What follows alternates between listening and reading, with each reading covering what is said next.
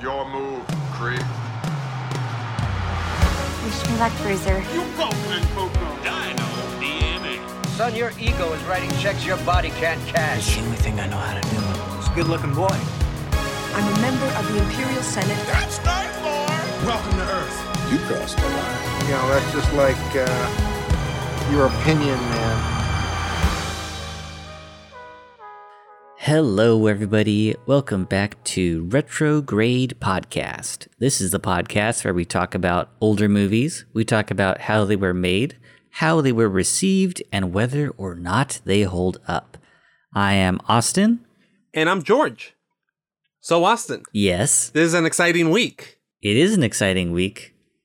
Because we're going to be talking about a very special film. Now, all the films that we watch on this podcast are special, but this one is even extra special. Do you want to know why? Why?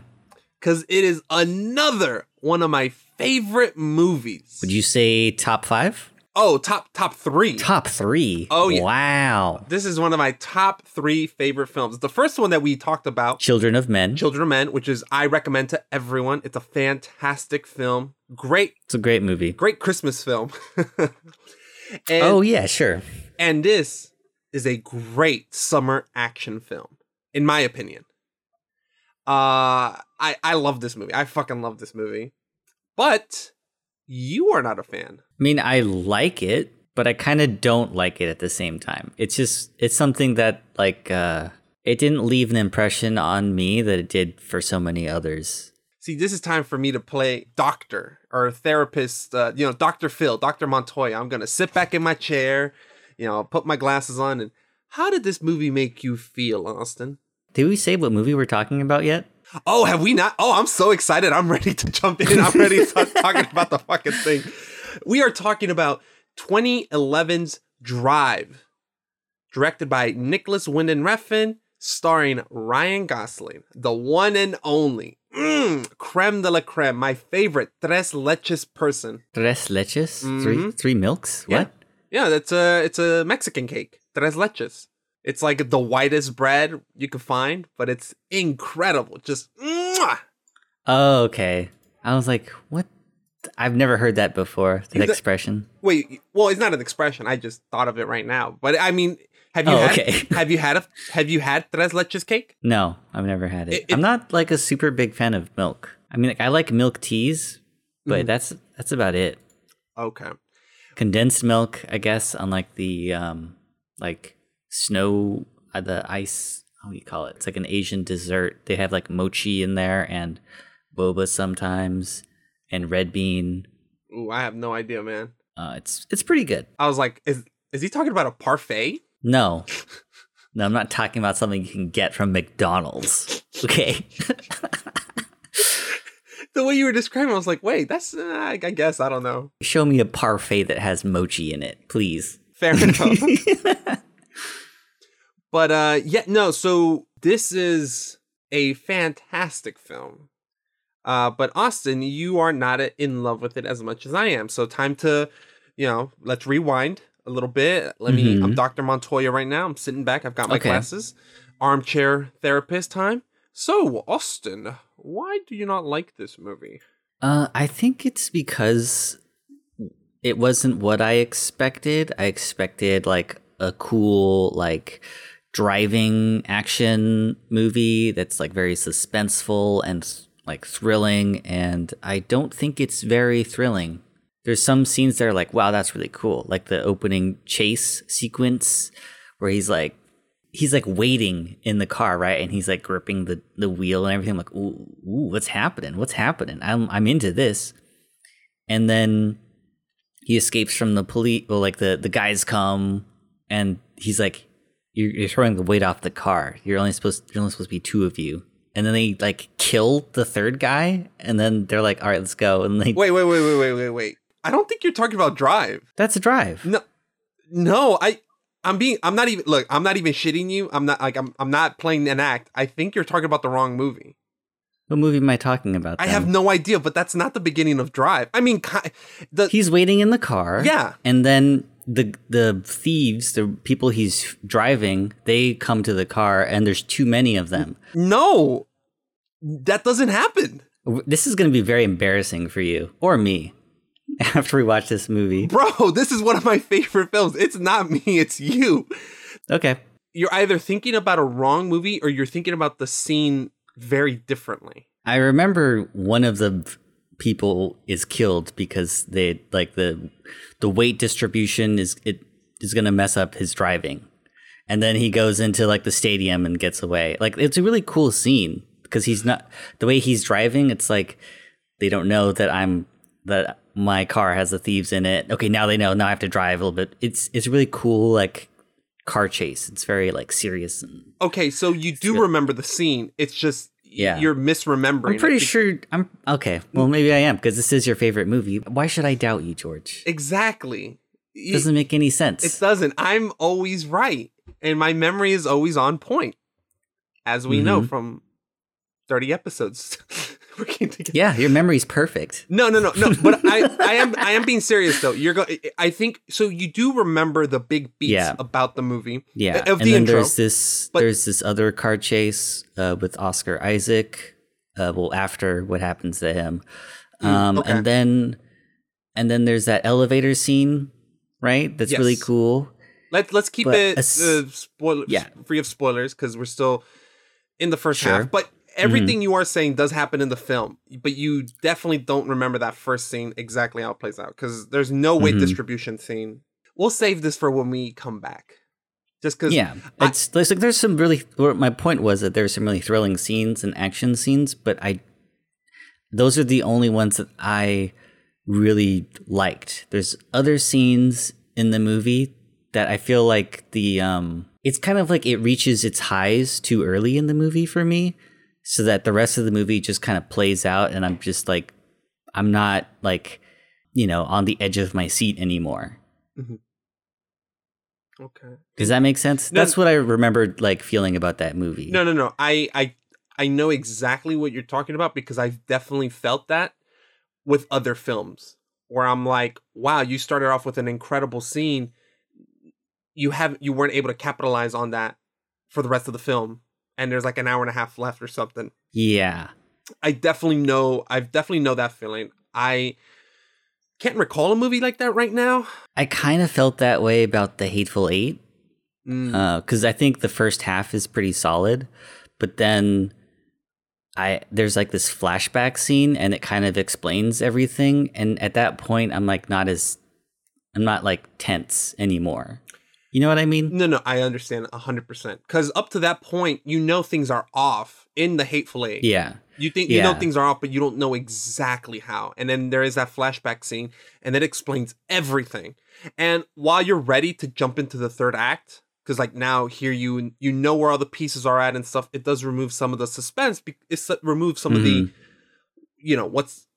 what's happening. Yeah. I personally did not feel that with this movie. I think. Well, why is it one of your top 3 movies? Because who cares about what I think? Let's get to you.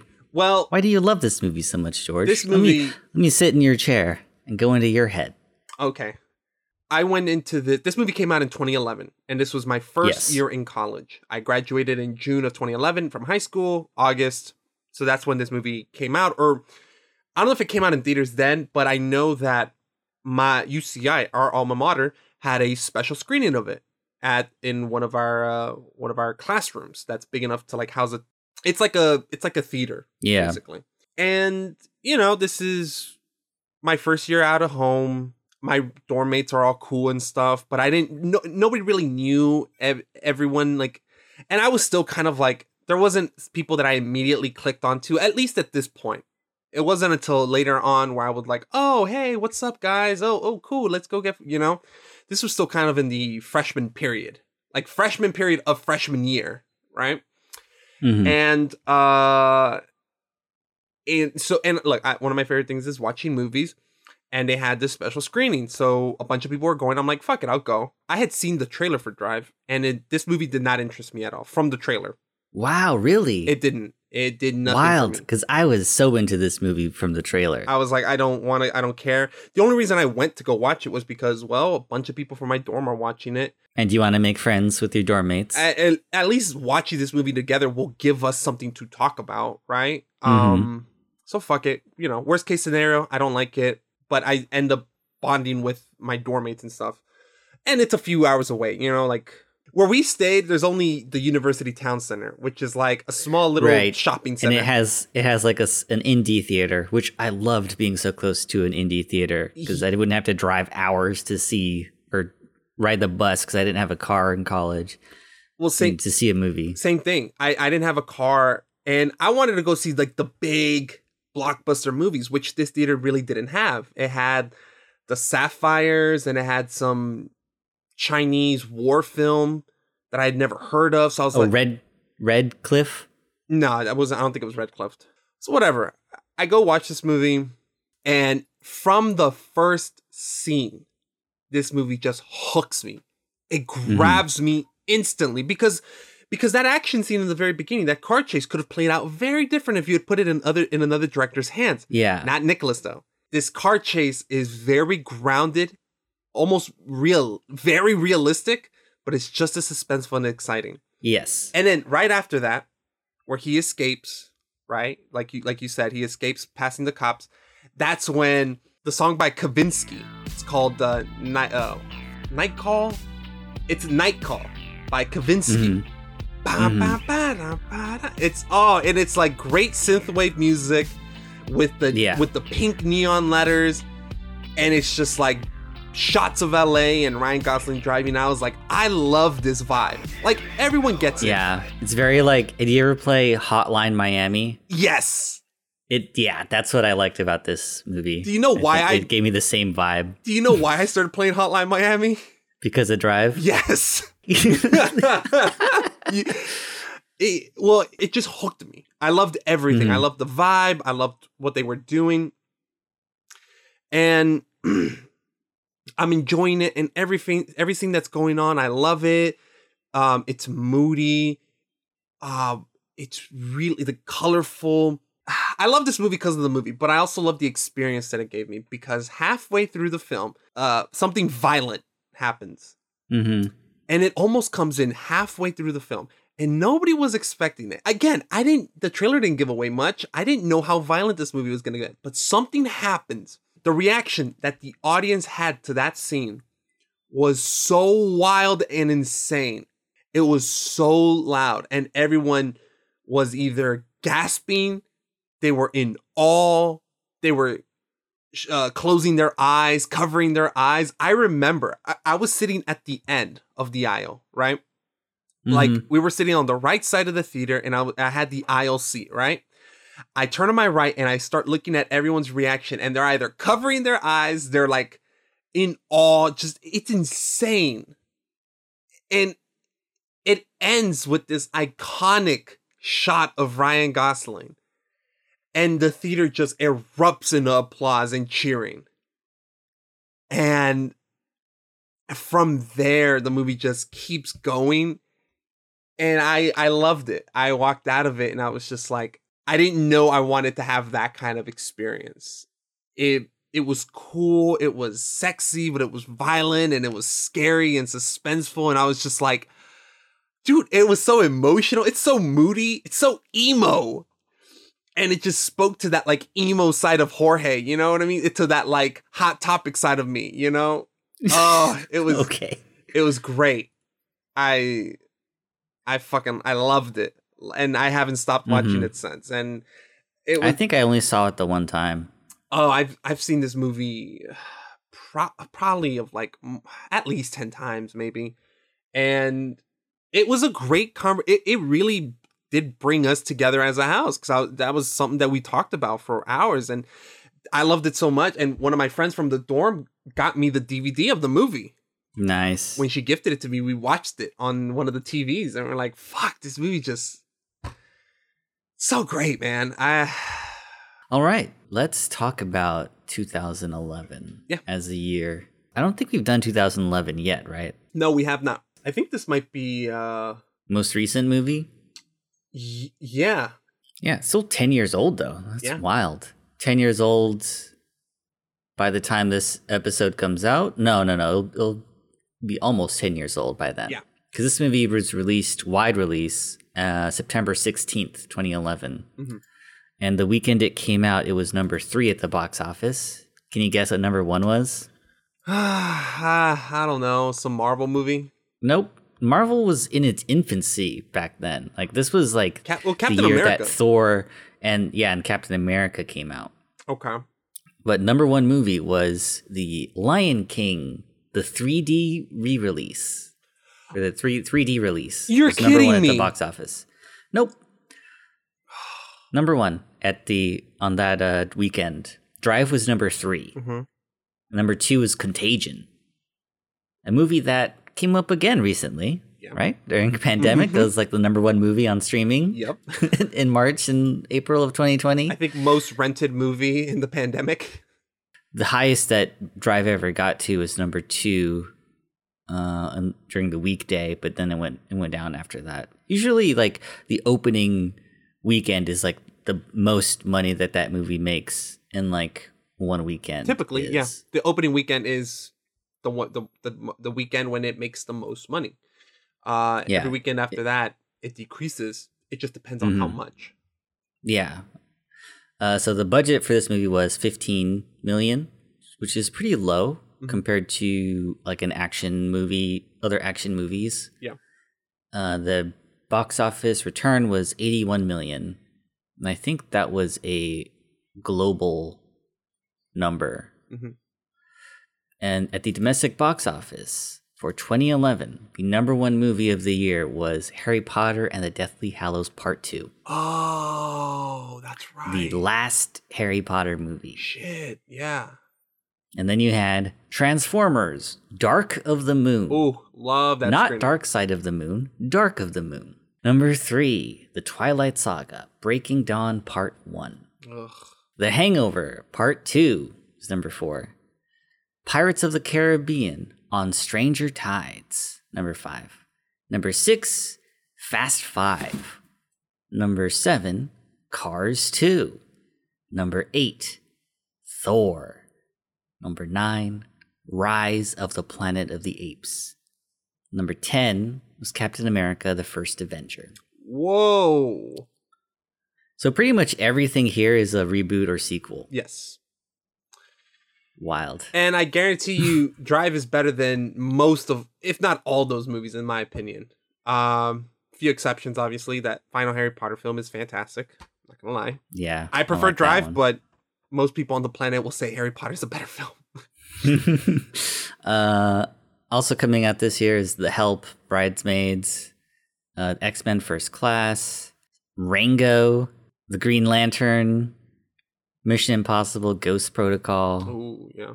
True Grit, which is kind of Haley Stanfield's breakthrough movie. Fantastic. She was a little kid. I don't think she's ever acted badly.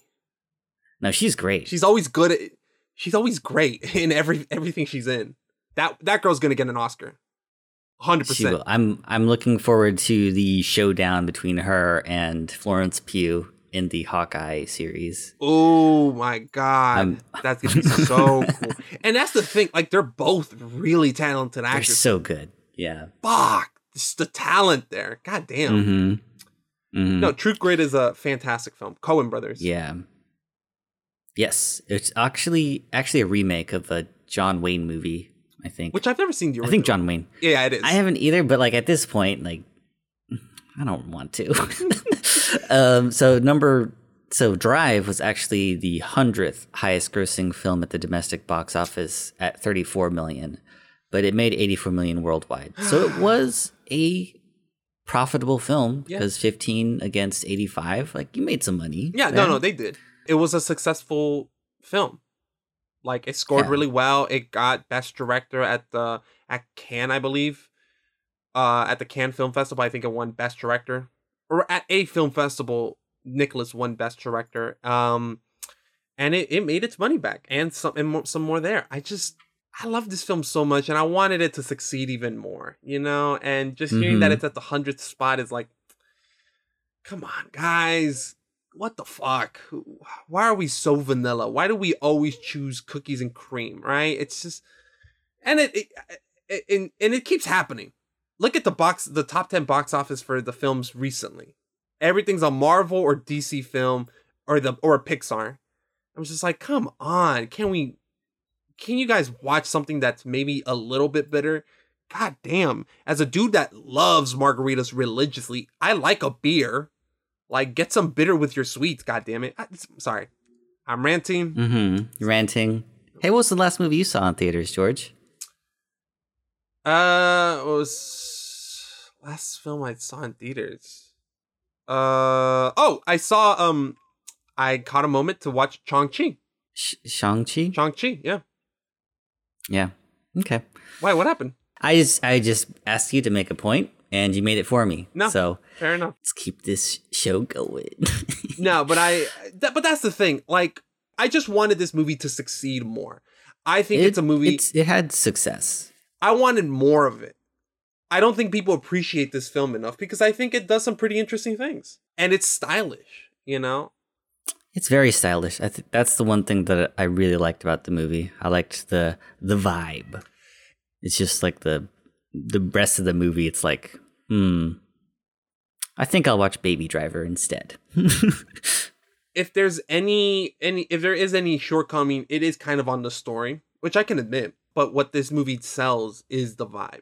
You can't argue with it. You either like it or you don't. And if you don't like it, it's because the vibe isn't for you. Are you a fan of this director's follow-up films? I think it was Neon Demon was Neon Demon next. Was the one that he did for Only God Forgives. I do like him. Granted, I like him because I like him.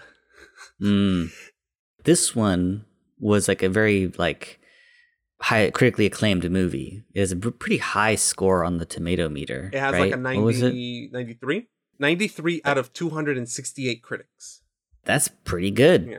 But his other films, I think Bronson was received pretty well too, and that's also his film. But Neon Demon and Only God Forgives, it doesn't seem like the critics really liked those films. So I've seen a lot of this man's films. Even back to some of the older films that he made in the 90s. Pusher 1, Pusher 2. I still haven't seen Pusher 3. Pusher 3 has Mads Mikkelsen in it. It's fantastic. I've seen Bronson with Tom Hardy. His performance is fantastic. Valhalla Rising, Mads Mikkelsen again. That is like a movie about Vikings and stuff, which I don't really give a shit about that era, but that movie made me care. Okay. That movie has a vibe. Only God Forgives and Neon Demon are very polarizing. Like, they are not, like, to a certain extent, Drive is a Hollywood blockbuster film, just done very differently. Okay. Right? It's filmed in a different way. Only God Forgives and Neon Demon are respectively a revenge film and a horror film done very unconditionally. He leans on his art house tendencies, and it's polarizing. I like Only God Forgives and I like the Neon Demon, but they are not my favorites by far. And I could definitely understand people being like, I did not like that movie, but I still really like him just because he is a very visual director. He knows how to put a vibe there. He knows how to set an atmosphere. And, you know, I'm not always a big fan of his stories, but they're executed well. They're acted well. They sound great. So as a whole, you know, I still enjoy it. I believe Drive was nominated for an Oscar for the sound editing. It did a lot of good stuff. And yeah, if you look at all the pieces and how to make a movie, like, technically, right, it's pretty well done. Oh, absolutely, yes. But there's other things to movies, then that's sometimes what people take away. They don't really look at all the technical stuff. I mean, ultimately, you're not supposed to. Do you know what I mean? Like, we pay attention to this stuff because we've been watching movies and studying them, reading about them for years, right? We can't stop doing that. If you're just watching movies just to watch movies, yeah, you really shouldn't notice what kind of cameras they're using, what you should just feel the movie and just take it as you're getting it. And yeah, Drive isn't a typical blockbuster film. There's actually, and you know what? There's a story about a woman who watched this movie that I'm going to share about in the second half. but Ooh, I think she encapsulates a lot of how most people felt about this movie, even to you to a certain extent. Except she didn't just watch the movie and forget about it. She took action against it. Whoa, action against it. Yep. Okay. She was like, nope, this movie's not gonna win. So, but yes, this movie just spoke to me so much because it almost just like made me discover things I like in movies. You know, I like how things look. I like how they sound. I like the vibe. I like just the way the story's told, how moody it is. It's a very moody film.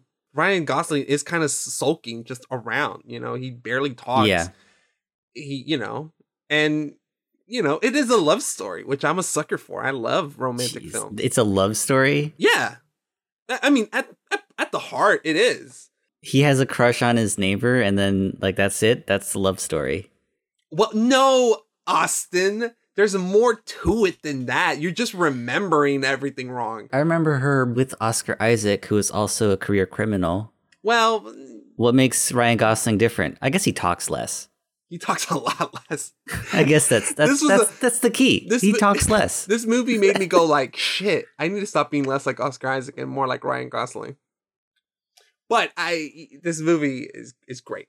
I love it. And yeah, it's definitely in my top 3. When we go back and watch this movie, what I'm curious about is to see, like, did I just miss something about this movie? Because everyone I know likes this movie, except for like maybe one other person who I know.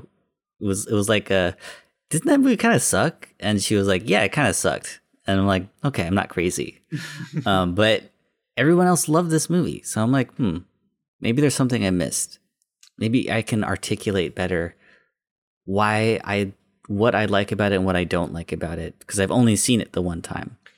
That's why we do this podcast. Yeah. I'm curious to see. I think the director has a kind of reputation for being a little misogynist in his movies.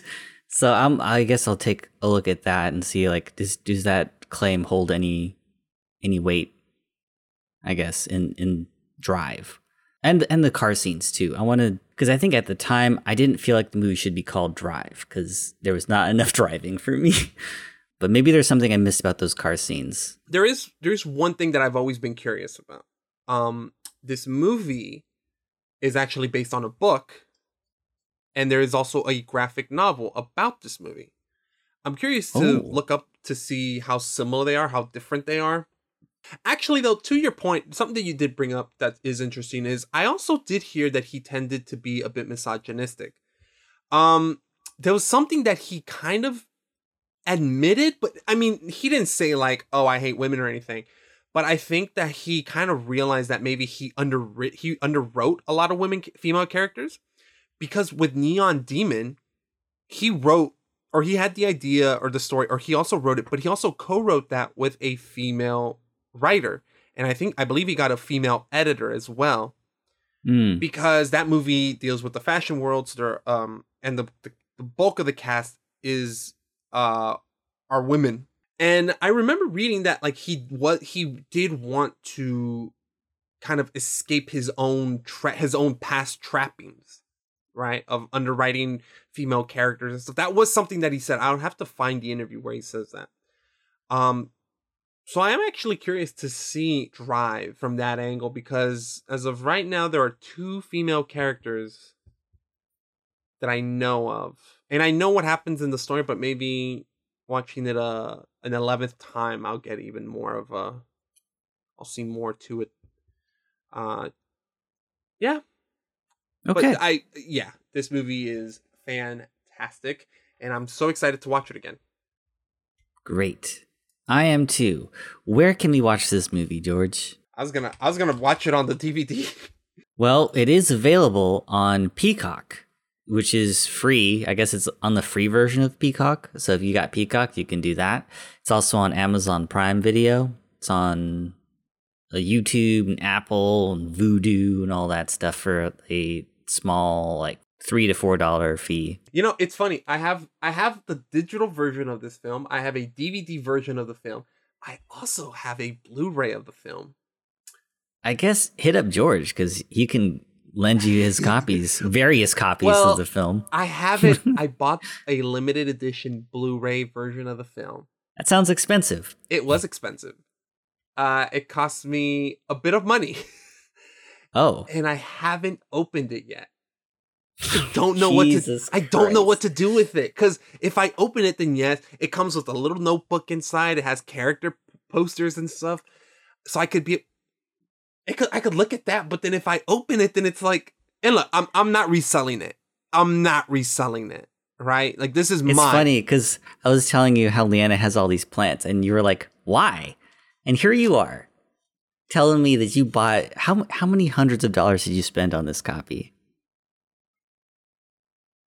No response. So you spent a lot of money on this thing that you haven't even opened for a movie you've already seen. My family listens to this podcast. They'll know how much I spend and they'll roast the shit out of me. Okay, Oh, I just think it's funny how you're like, why do you have all these plants when like, why did you spend so much money on a movie that you've already seen that you've never opened? God, it's so beautiful. Fuck, I really don't know what to do with it. I'm holding it in my hands. I'm just like, the temptation's real. It's fine. It's fine. You just understand that sometimes people spend money on things that mean something to them that doesn't make sense to other people. That is true. You're absolutely right. God, I feel like Eve. Eve? Yeah, with that apple. But yeah, she would just keep the apple. She wouldn't eat it. She would just show people, look at this apple. What are you doing? Don't eat it. Get the fuck out of it. Okay, Don't touch anyway. All right, guys. So we will be back with our discussion on Drive. See ya in a minute.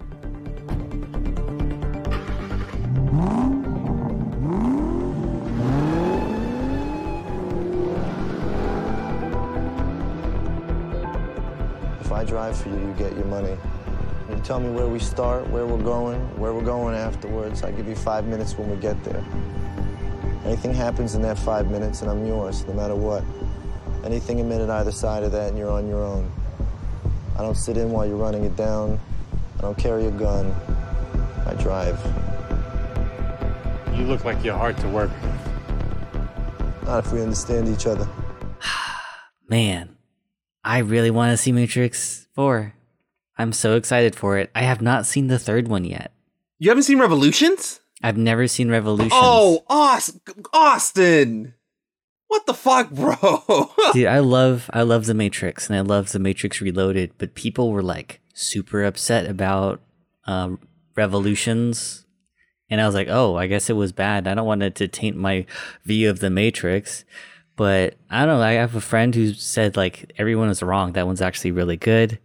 And you know, people said the same thing about Speed Racer. They said that one was really bad. And I watched it and like, this is one of my top 5 favorite movies. So I will go back to The Matrix before our December episode and watch all 3 of them.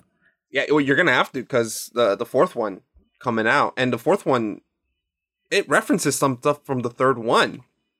I have no idea. So I'm like, you gotta watch it.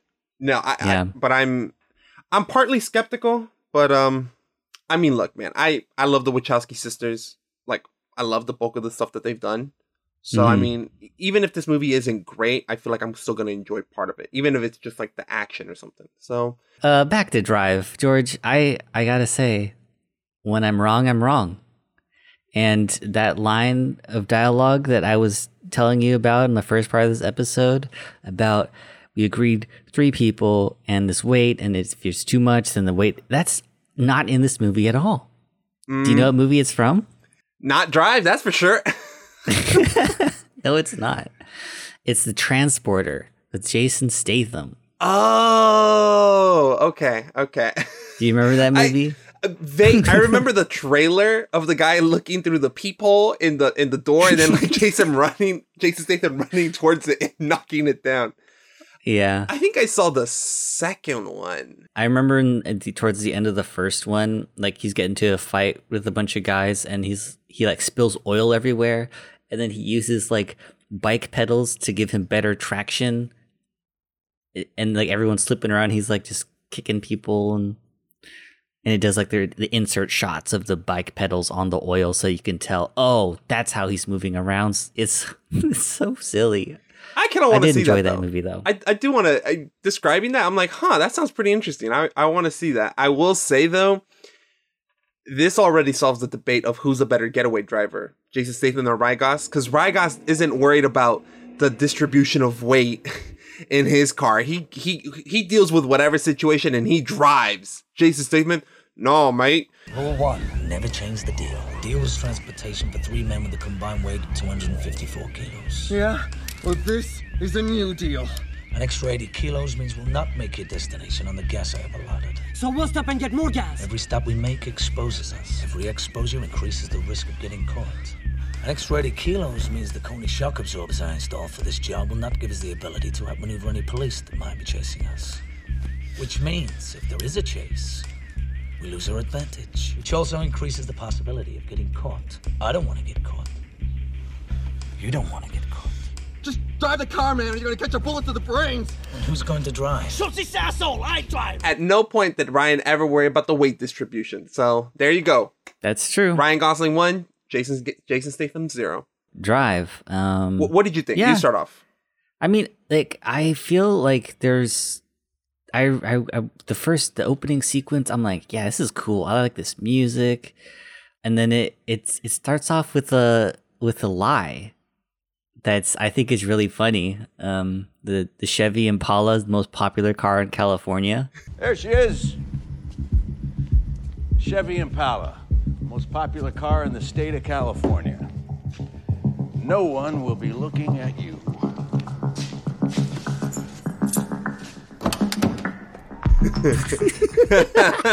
Well, I don't know back in 2011, but in 2021, it is not that.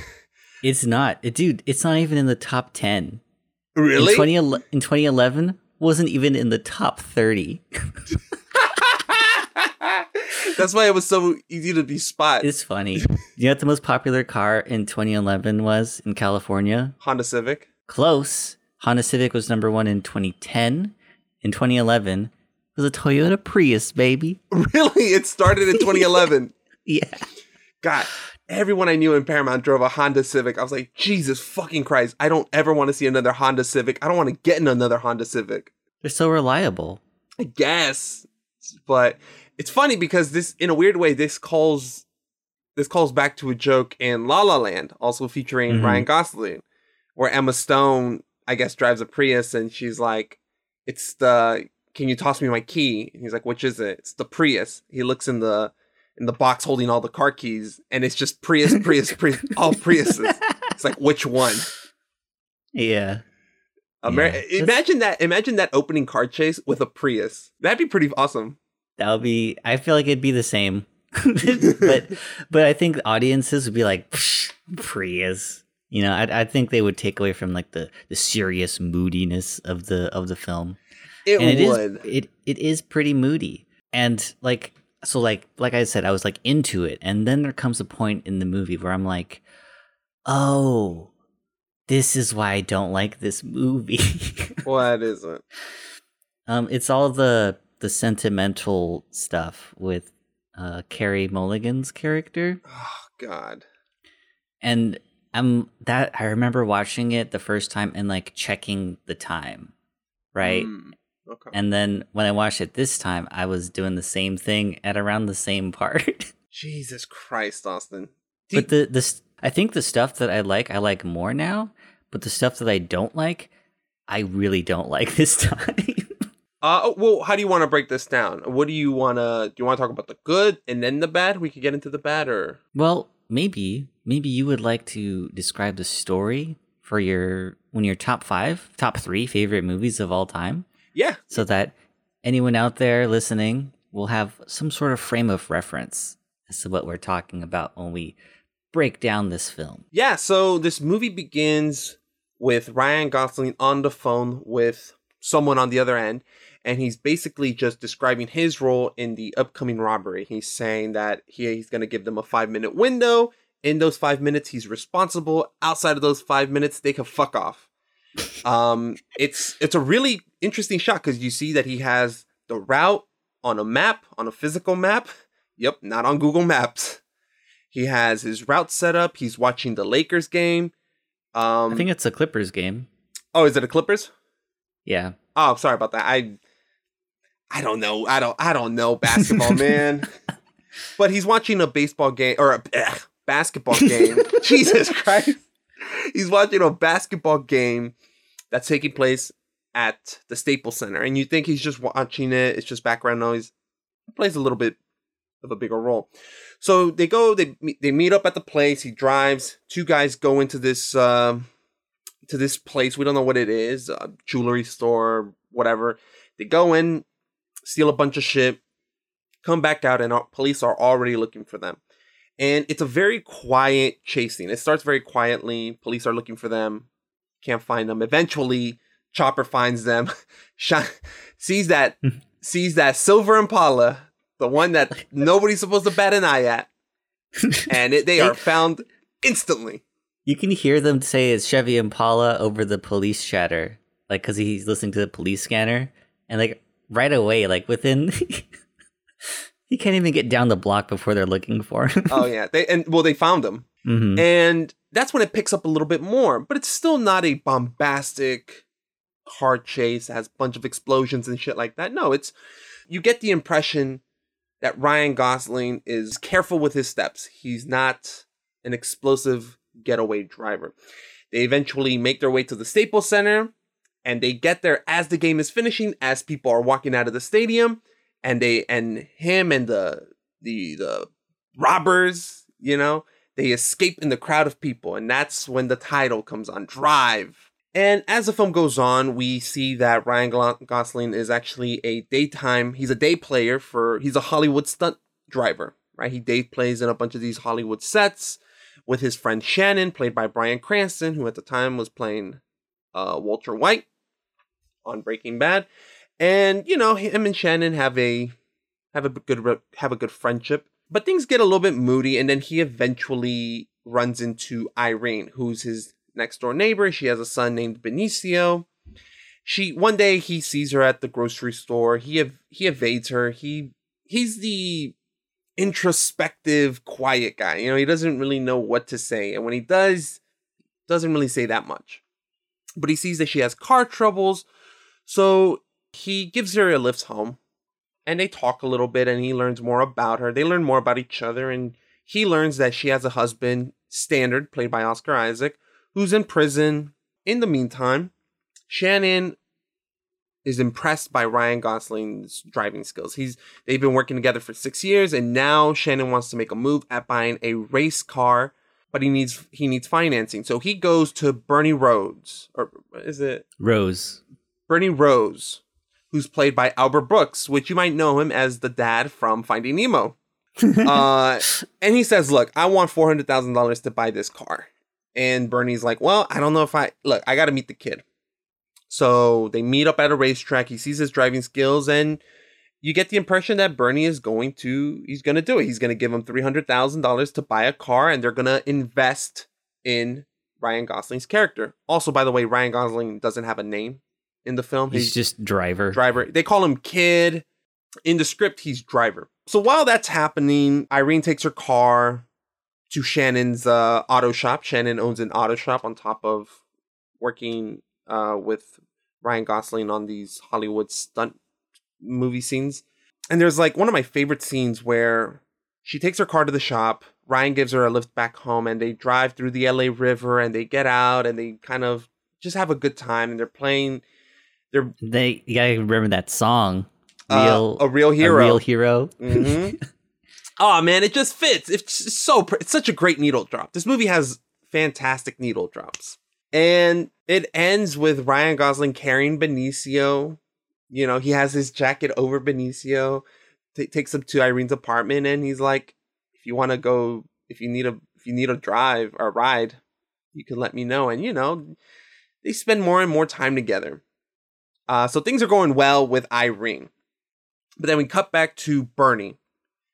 And Bernie and Nino... Oh, I haven't described Nino. Nino is Bernie's cousin or brother? I would say they're business associates. Nino's more of a, like, he's into a lot of some shady shit, I think. Nino's really the cause as to all the shit that happens later on. He's played by Ron Perlman. Yes. Maybe him and Bernie are related, or maybe they're just business associates who've been together for a long time.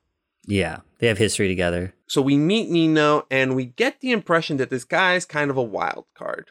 However, it's all smooth sailing until Irene's husband gets out of prison, and he's headed back home. Fucking Standard. That's his name, by the way, Standard. Mm-hmm. Dumbest fucking name I've ever heard.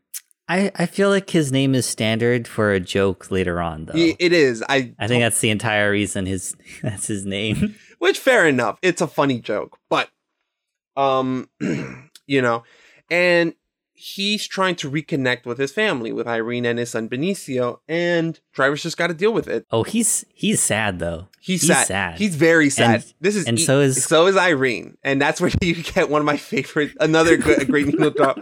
I don't sleep. I don't need.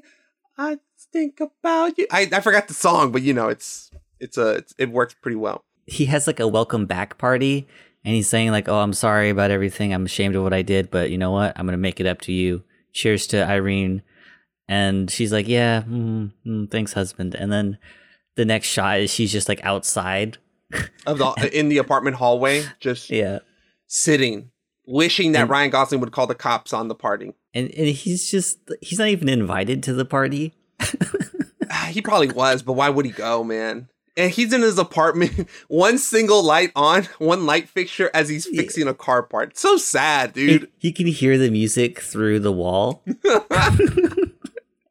He just wants to be with Irene and Benicio. However, we find out that Standard actually had some protection while he was in prison, and he owes the people for that protection. They go, these two guys led by... it's not NoHo Hank. Not NoHo Hank.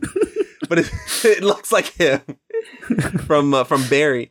No, his name's Cook, and they go and beat up Standard in front of his son. And they actually give Benicio a bullet as a sign that him and his mother aren't safe.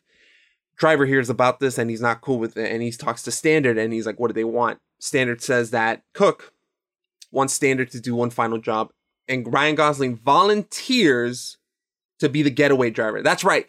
This dude is helping the woman he loves husband clear his debt. So he can go home and be a family man. Exactly. So he could have a good life with his family, and Ryan Gosling alone in his apartment. Jesus. We'll get to that. But they plan the heist, right? And they're one of Cook's associates, Blanche, played by Christina Hendricks, goes along for the robbery. So they go to the valley. The robbery goes bad, obviously, and Standard gets killed. He gets shot multiple times. And Ryan Gosling and Blanche make off with the money, with a bag of money, while being chased by a second car. We don't know who's in the second car. We don't know what's happening with the second car, but they are being chased. And it's the second car chase of the film. And it's fantastic, especially it's the final car chase of the film. It is. But it's fantastic. Ryan Gosling evades the driver. They go to a hotel and they find that they didn't steal just $50,000. They stole over $1 million. And they see from the news report that the owner of the pawn shop where they stole the money, he said that no money was stolen. He told the officers that no money was stolen and that Standard was acting alone. So this tips off Ryan Gosling, knowing that, okay, something's happening. What the fuck? Who was in that second car? Who did we steal from? And let me tell you, Ryan Gosling, throughout the film, he keeps his chill for the most part. But there are subtle moments where he starts, you see that dark side of him come out. And this is the first time where you really start seeing that. There's that one part where he's just in a diner after Standard comes home and he's upset, where some guy, a former client, recognizes him. He's like, hey, remember you drove us out of Fort Wayne or some shit? And he's like, how about this? Shut your mouth, or I'll kick your teeth down your throat and I'll shut it for you. And the guy's like, oh, never mind. That's when you really start getting a sense of just how dangerous this guy is. Because he's stoic for the most part of the film, and you don't want to Yeah. fuck with him early on, but this is where he is promising actual violence. He like slaps Blanche and he grabs her by the face and makes her tell the truth. Or Well, he's on top of her, pointing straight at her, threatening her. yeah, he might as well have a gun in his hand. Oh yeah, that finger's a goddamn bullet, and he wants blood. He wants to murder someone. She admits to him that Cook hired a second driver to steal the money from them, so Blanche and Cook could keep the money for themselves and not the original person who orchestrated the heist. But nobody was supposed to die, so even Blanche is not in the know of the entire plan.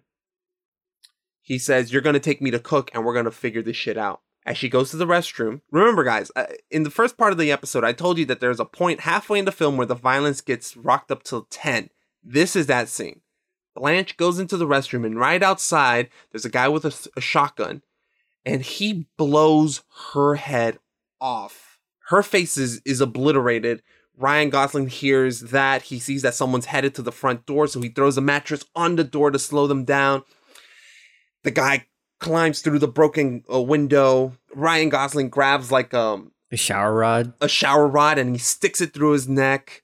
He grabs the shotgun. The guy that was in the front door comes in through, and Ryan obliterates him. And all we see, the end of that scene, is just the camera pushing up on Ryan Gosling's face covered in blood. Pure silence. The next scene is him with Shannon. He's getting some of the shotgun shell pellets, or he got shot, not severely. And he talks to Shannon, and he's like, I gotta find Cook. So he finds Cook at this strip club burlesque show. He goes to the back where all the women are like, naked. It's like their makeup room. And they're just standing around like props. Man, I will say one of my favorite things was how the women are just watching this happen, like stoic. Like they are unfazed. It was one of my favorite things. It's like we should run because this guy's like trying to murder our boss, but then our boobs won't be in the shot. So let's just stay here. Out of here. We'll talk about that later. But he finds Cook, breaks his arm with a hammer, and he takes the bullet that Cook gave Benicio, sticks it down his throat, and makes him choke on it.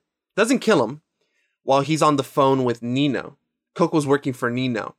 So the whole robbery was for Nino. Ryan Gosling tells him, I don't want the money. I want this to end, so I'm going to give you the money. We find out in a conversation that Nino has with Bernie that someone out of Philly was trying to set up an operation in Los Angeles, someone from the East Coast mob. They were trying to compete with what Bernie and Nino had, so Nino wanted to shut it down. But now that this has gone haywire, Nino and Bernie need to clean up the mess before it gets tied back to them, meaning they have to kill Cook, they have to kill Shannon, they have to kill Ryan Gosling, and potentially they have to kill Irene. Driver goes back to the apartment to tell Irene why Standard was killed, and she's upset. They get into the elevator, and the hitman that Nino sent is in the elevator. And this is the famous elevator scene where Ryan Gosling kisses Irene, but then he stomps that dude's head in. That dude's super dead. And Irene... Yeah, there's a guy in the elevator who has a gun, and the driver sees it, so he knows that, oh, this guy's dangerous. He's here to kill us. I have to kill him first. But first, I'm going to get some smooches on with my lady. Hell yeah.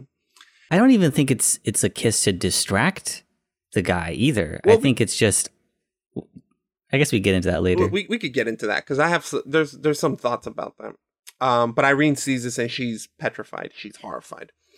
So this is the point where Ryan Gosling, he grabs a rubber mask, an ultra realistic rubber mask. He puts it on. He goes to the pizzeria that Nina owns, sees him, tails him, crashes into the car where it falls off a cliff right next to the beach, and Ryan Gosling drowns his ass. So Nino's off, and now it's off to Bernie. So Ryan Gosling calls Bernie, and he's like, "Look, man, I want to get clear." Bernie has just killed Shannon, his friend. That's right. Brutally too. Ooh, that fucked with me. He takes a barbershop razor, like the old school. And as Shannon and Bernie are shaking hands, Bernie grabs that razor blade and just slits his wrist. Don't worry. Don't worry. That's it. It's done. There's no pain. It's over. It's over. So Shannon dies. So basically, most people die. And Ryan Gosling calls Bernie. Bernie's like, hey, let's do a meetup at this restaurant. And they meet up at the restaurant, and Bernie says, look, I can make sure that the girl and the kid are fine. That Irene and Benicio are going to be fine. Nothing's going to happen. I can't make the same promise to you. You're going to have to leave LA, and you're going to have to keep an eye over your shoulders. I can't promise you anything. Do you have the money? Ryan Gosling gives them the money. They go out to the car. Ryan gives them the money, and Bernie stabs him in the abdomen. And Ryan pulls out his own knife and stabs him as well. Ryan's bleeding out. He's in the car. And you're not sure if he's going to live or die until the very last second where he starts his car up and he starts just driving away. And one of the last things we see is Irene in her apartment, walking over to Ryan's door, knocking, trying to see if he's there, but he's obviously not. And she just heads back to her apartment as Ryan Gosling is driving into the night with his fate uncertain to the viewers. And that's the end of Drive. So that it's a simple movie. It's pretty straightforward. Story is pretty simple. Plot is like, I feel like there's a little bit that's like confusing about the money and their plan, but it doesn't really matter. I felt the same way. Actually, to be honest, I was always kind of confused about that for the longest time. Was the plot with the money and the second car? Because they were trying to steal the money so that the driver and Standard wouldn't get a cut, right? Because Chris Cook, if that's his real name, wanted to keep all the money. Why even say we're going to pay you? Like, you're going to do this job for us. We're going to get the money, and you won't get any money because we'll kill your family. Absolutely. Why you got to make things so complicated? No, 100%. Austin, I 100% agree with you. That was my biggest confusion as well. Because if you see in the scene where they're at MacArthur Park, Cook breaks down the price. He's like, this is how much you're going to get for Christina Hendricks. This is how much Oscar Isaac's getting. This is how much you're getting. And in his hand, he writes "fuck off," meaning they're not getting paid. Right. So when I was watching this movie, I was early on. I was like, wait. So who was driving the second car? Who was the second car working for? I actually had to look it up because I was like, all right, I got to figure this out. Because it's not really conveyed, but it makes a little bit of sense from the explanation I found. So it seems like Blanche calls Cook, hey, there's something wrong. We're in this hotel. The driver slapped me. He's trying to kill me. Help. And so Chris Cook sends his two people to kill them and take the money. Well, okay. Here's the thing. The conclusion I came to was originally Nino set this robbery up and he hired Cook to plan it. Right? And Cook brought on Standard and he brought on Ryan Gosling and Blanche as well. However, Cook and Blanche were going to double cross Nino and take the money for themselves instead of giving it to him. So they hired a second car to steal from them, not knowing that Ryan Gosling is a capable driver who was going to evade them. So those were Cook's men who he sent to the hotel, and they just decided he made the decision to kill Blanche. He really he doesn't treat her as a friend. He's very dismissive of her. The way he talks to her is very like demeaning. Ugh. Yeah, it's very much, hey, Standard, go help Blanche get a Coke. That's kind of where I've gone, which makes a little bit more sense because I was like, who's driving the second car? Cook hired them. Cook hired them to steal the money so him and Blanche could rip Nino off and take the money for themselves because it's a lot of money. And they could put the blame on Standard and Ryan Gosling. That's kind of what works for me. I don't even know if that's really the case. I don't think that's the case. I think Chris was supposed to steal the money from them so that there was no connection between the robbery and the mob, like they would lose their trail, like because the mob would want their $1 million back, right? Mm-hmm. But if the people that did it are all dead, then there's nothing that they can trace. And that makes sense too. That was Nino's plan. I think Chris Cook was loyal to Nino, but he was really bad at his job. Well, the thing is, we don't know. And that's the thing. It's not explicitly said. Nino doesn't outright say that he wanted to kill the driver in Standard. But once all of this happens and once the driver calls Nino directly, that's when he says that the driver's got to go. Explicitly. The driver calls Shannon what happened, right? And then Shannon calls Bernie because Bernie knows that, oh, the driver helped steal $1 million. That's crazy. Then when they find Cook, he calls Nino. So Bernie and Nino are like, what the hell? You tried to steal $1 million without telling me? From the mob? What's wrong with you? And he's like, they pinched my cheeks. The reason I was thinking they were family was because he's like, they treat me like I'm some sort of kid, where it's like, wait, are they family related? Like, is it?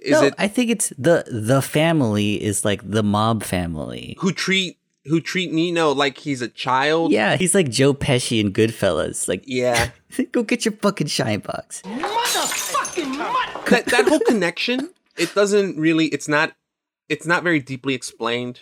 But like you said earlier, it's not really about that. If you're looking for a mob movie that deals with this is the wrong movie, because that's not what this is about. This is focused way more on the driver himself and Irene than the actual mob money story. All you're supposed to know is that the threat of the mob is what motivates these characters to be so desperate and violent. I never really particularly cared, just because I was always engaged with Ryan Gosling. I was engaged with kind of like his character, his relationship with Irene, the pseudo love triangle that's between her, Standard, and Ryan. Mm-hmm. And just the overall mood and aesthetics. I mean, this is an incredibly well-directed film, oozing with style on every front. I mean, look, light in terms of lighting, you've got your blue and oranges that are just permeating every frame. The camera is always in the car. It's smoothly shot, compositioned really well. It feels like these characters are bigger than life just because of how the camera frames them. The camera is really kind of lower than the characters. You know when sometimes you have like movies where the cameras are like straight on the characters' heights? Mm-hmm. The bulk of the movie is shot pretty low to the characters, right? And it just gives it a bigger feeling. Like everyone's just bigger. So that's cinematography. The costume. I mean, if we're gonna talk about costumes, you gotta talk about Ryan Gosling's scorpion jacket. Iconic. I tried buying one. It sounds expensive. I found one that was in black instead of white, and it looked really cool. I don't want to be that film guy, but then I kind of do. You want to get this tattoo, don't you? Yeah. So I'm already that guy. You want to be that guy, but you don't want people to know you're that guy. I'm like Ryan Gosling in this movie. Hey, okay, listen, guy. Okay, here's what I'm gonna do. I'm gonna open your mouth and I'm gonna kick your teeth in, and then I'm gonna kick it real hard and I'm gonna make you choke on your teeth, okay? So please leave. But the costumes, the soundtrack, the needle drops are super 80s synth. Even the original score made by Cliff Martinez is pretty synthy and atmospheric. Nicholas Winding Refn had a very strong vision as to how he imagined this film being. And I loved it, man. It made me love things that I didn't even really think about too much. Like the synth 80s style music, it got me into that whole genre. I was born and raised in LA. I love it. And the locations used, the visual landscapes that we see throughout the film, it's like, yeah, man, I love this. I love seeing everything. I love the nighttime drive through some of the emptier parts of LA, to the desert scene, to the valley scene, the second car chase. Yeah, I do like the style of this movie. I do like the way it looks and the way it sounds. But there's stuff in the movie that's just like, it just irritates me. Well, let's actually get into that. What did it, I'm gonna put on my chair and open my notepad. I'm not trying to belittle your tastes or anything. This is just how I feel watching the movie.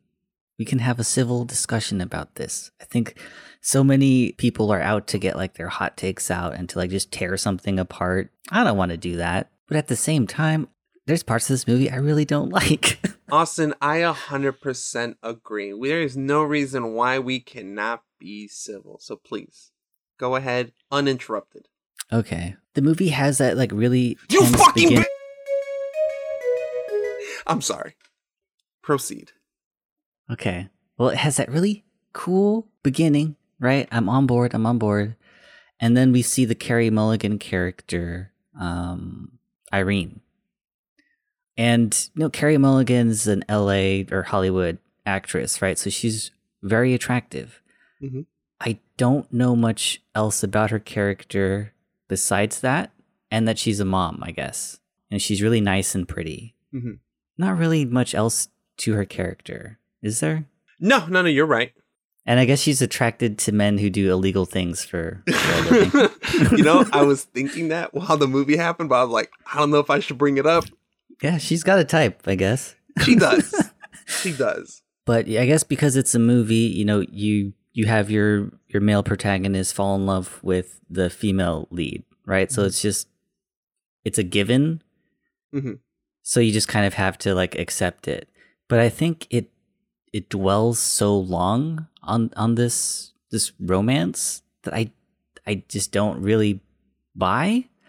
Like their conversation when he gets the groceries for her, like it looks really well the way the shots are composed, but the dialogue between them is like, I don't know. I feel like you could screen cap like a very short Bumble conversation and not be able to tell the difference between this and that. You know what I mean? I think I do get what you're saying, and that was actually something I was thinking of as well. Ryan Gosling doesn't really say that much. He doesn't. I found it on IMDb. He only says 116 lines in the entire film, which is 891 words. He couldn't write a 4-page essay. No, and that's for an hour and 40-minute movie. And like that's okay, I guess, but I think it just after their like grocery store conversation, that's just kind of awkward and I guess kind of funny if it ends there. But then there's this other montage of them like driving around LA in the LA River. And I do like the song, but I feel like having all of that back to back, this kind of like superficial scenes between these two characters, I'm kind of over it. That's when I'm like checking the time to see how much of the movie's left. I feel like there's like two sequences too many before the dad comes back, before Standard gets out of prison. When Standard gets out of prison, then I'm more involved in the movie because now there's conflict. The love triangle. Yeah. There's this scene when she's like outside in the hallway and she's like, oh, I wish you would call the cops. And it's like makes a joke. And that scene's kind of tense a little bit.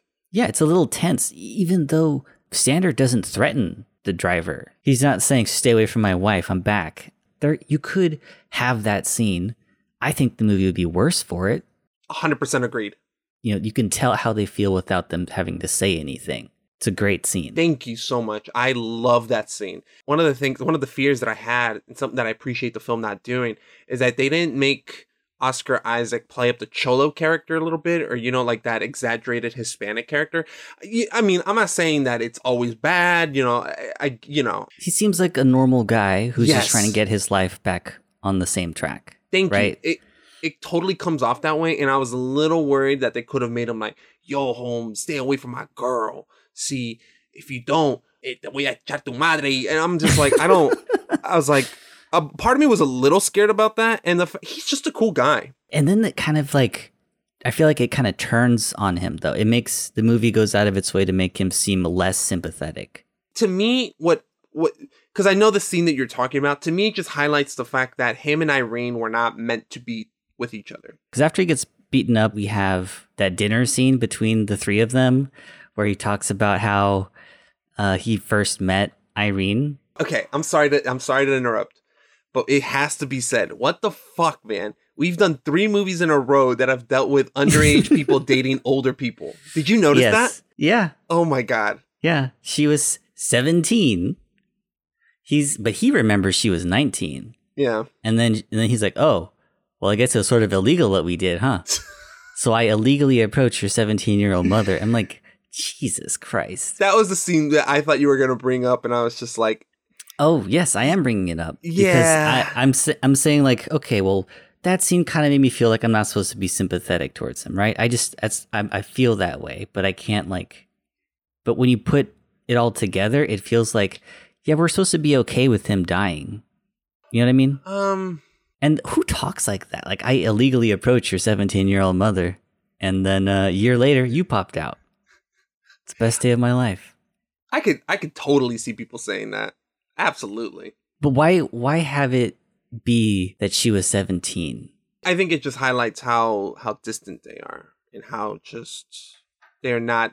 I think that's the point of the film. Really highlights in a weird, non-verbal way. The film is meant to establish that Irene and Ryan Gosling's character are meant for each other. That they're like, you know, soulmates. When you have someone like Standard recall that story, kind of the way he's telling it, it's like, yeah, her getting accidentally pregnant from this guy and then just being together for Benicio the kid, like, that makes total sense. Like, she hasn't left him because they share a kid together. That's how I read it. I don't dislike him though.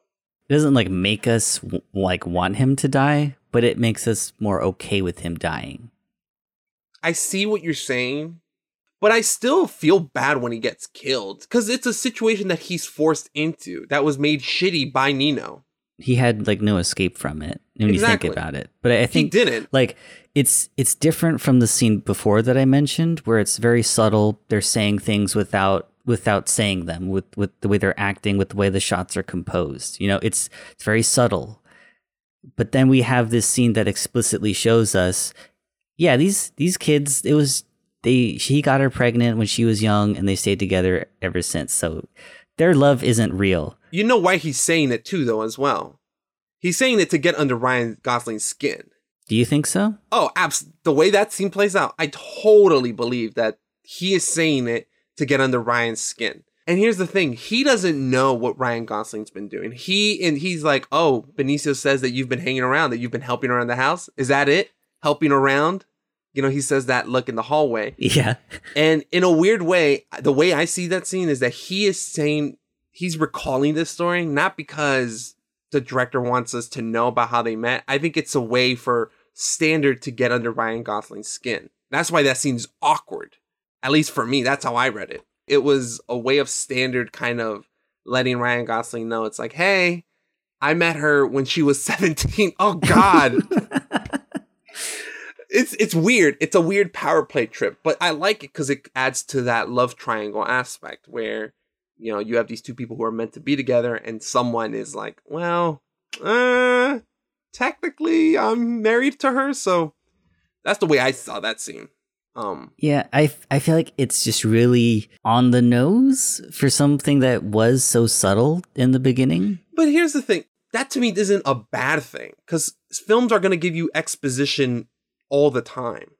There's no way around exposition. It's just a matter of how well can you convey it. Oscar Isaac's character just randomly saying that story about how they met could be perceived that way, but in the context of what's happening and the love triangle, it's a way for him to get under Ryan Gosling's skin, to get a reaction out of him since Ryan is so stoic, to let him know, like, hey... I don't think he's trying to get a reaction out of him because he just agreed to help him out of this jam. Well, remember, the scenes are edited. They're not edited chronologically. But he says, our new friend. And this is after he was beaten and everything. So I'm assuming he agreed to help him after that conversation with Benicio about the bullet. Yeah, but he's still not cool with it happening. Remember, remember, he's talking smack to him when he's in the bathroom. And he's like, what are you going to do, pretty boy? Like... He's not immediately just going to let that go. For all he knows, Ryan Gosling's been having sex with Irene this entire time, but she and him are lying to him. He's not going to be cool with it. He's not. But I don't know, something about the way that scene is, I don't get that at all. I could watch it again and then I'll come back to you later. I've always seen that scene that way. Like the moment I was like, oh, there's about to be a fight. And when Ryan Gosling like kind of smiles and he takes a drink from his cup, I was like, God damn it. Just beat the shit out of him already. By the way, I think this is the last time Carey Mulligan speaks in this film. Is this conversation where she corrects him with the age, saying she was 17, and then she repeats the joke. Well, my name is Standard Gabriel. And what did you say?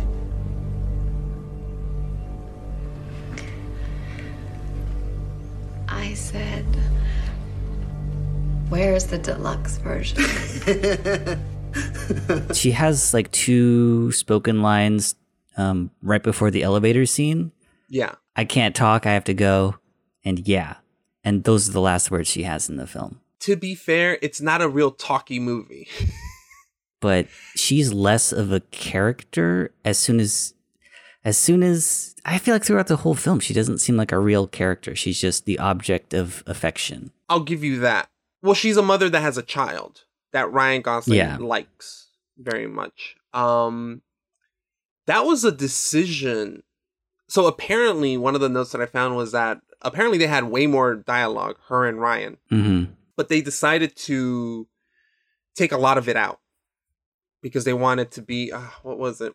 The driver and Irene actually say very little to each other, primarily because Ryan Gosling and Carey Mulligan felt that their scenes should be more focused on the mood and refused to say many of the scripted lines. Mulligan summarized making the film as staring longingly at Ryan Gosling for hours each day. And I'm not against that, because Ryan Gosling gets very little characterization as well, even though he's the lead. But he's doing stuff in the movie. Yes. You know? He totally is. Carey Mulligan is having car problems, needing help with the groceries, and then staring longingly at Ryan Gosling. You're absolutely right. It's focusing very much on 2 things, I believe. Ryan Gosling and the actual mood, the style of the movie. They're trying to create like a modern day Clint Eastwood type of guy, the man with no name. Yeah. Where you have the man who is stoic, sometimes non-sexual. They're, the guy that's reluctant to help but will do the right thing at all times. I think it was really trying to drive that point. And so the movie is very much kind of a centerpiece for Ryan Gosling. Everyone else is kind of second to that. That's fine. But I think Carey Mulligan has a lot of screen time, right? They especially in that first half. That first half, there's, I think after the car chase, there's 40 minutes before the like crime aspect of the whole movie comes back into play. It's a while. And I feel like if we have that much of her, why don't we know more about her? It kind of bores me with those scenes. The technical aspects of them that I like, but like substance wise, I'm not getting enough out of it, so it kind of takes me out of the movie. Which is really interesting compared to my viewing, because every time I watch this movie, I don't ever look at the watch. I am engaged the whole way. I'm not looking at the clock. I'm with it. I'm digging everything the movie's giving me. I don't mind the way the relationship is portrayed. Because I think we've talked about this before with action, but there's a lot of different ways of portraying action and comedies and stuff, right? Romance is the same way. Like, you could have the romances where it's like When Harry Met Sally, where the entire film's just talking about relationships and where they come from and where you come from. 500 Days of Summer, where it's from one character kind of recollecting moments in their past. And then you have something that's a little bit more ambiguous, more of a moody piece. It is kind of like a poem. What does he see in her? I don't really know. But I do know that it's a sense of escape, a sense of warmth that he's lacking from his jobs, Shannon, his apartment. There's an emptiness to it. There's a loneliness that he's just always had to deal with. And Irene brings in that warmth along with Benicio that he just wants. Maybe that's not enough to make it one of the most compelling romances of all time. For you, at least, but I buy it. With the lack of dialogue and lack of characterization for her, I still buy into it. And I think that's really sold by the chemistry that Carey Mulligan has with Ryan Gosling. And whatever they have a lot of chemistry together? Oh, I do. I think so. Because, again, the large part of it is they're staring at each other. Like, what specifically about Carey Mulligan besides the way that she looks does she bring to this movie? See, you're going about it like, what statistically can she bring? But it's about the feeling and the mood. I think that's it. That's the what I have a problem with is that I need something more than style. Well, that's what I was going to say. It sounds like you're in the camp of it's a style over substance kind of scenario. Yeah. Which, to be 100% honest, I don't disagree with that statement. I think it is very much a case of style over substance.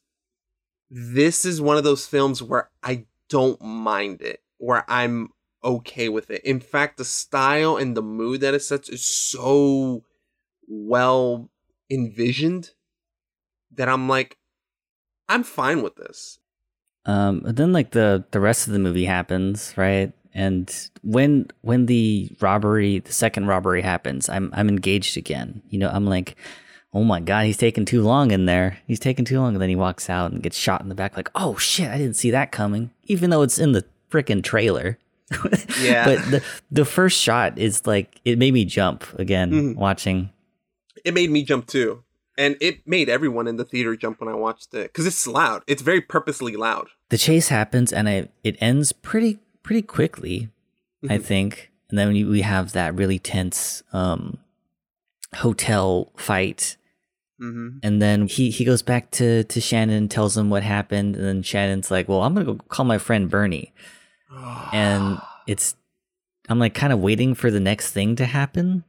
I feel like I want to see the driver find these people. Like, how is he finding these people? And I want them to be hard to get to, you know, because in your typical action movie, right, you fight like the weak guys first. You do like the investigation and the progressively harder obstacles in your way, you know?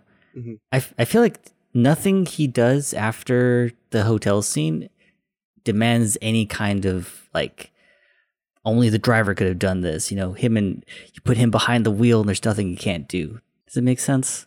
No, it does. Actually, I was going to say that is we were talking about the robbery and kind of how ambiguous this is. Like, why is there a second car and stuff? That's purposely ambiguous.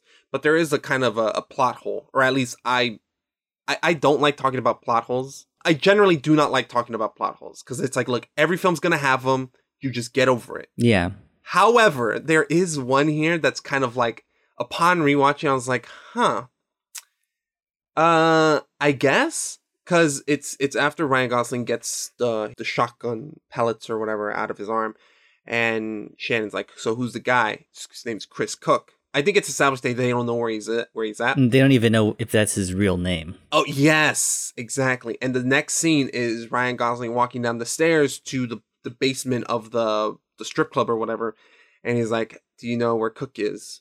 And she's like, yeah, he's in there, he's in the back. And look, I rewinded, I was like, look, I didn't miss a goddamn thing.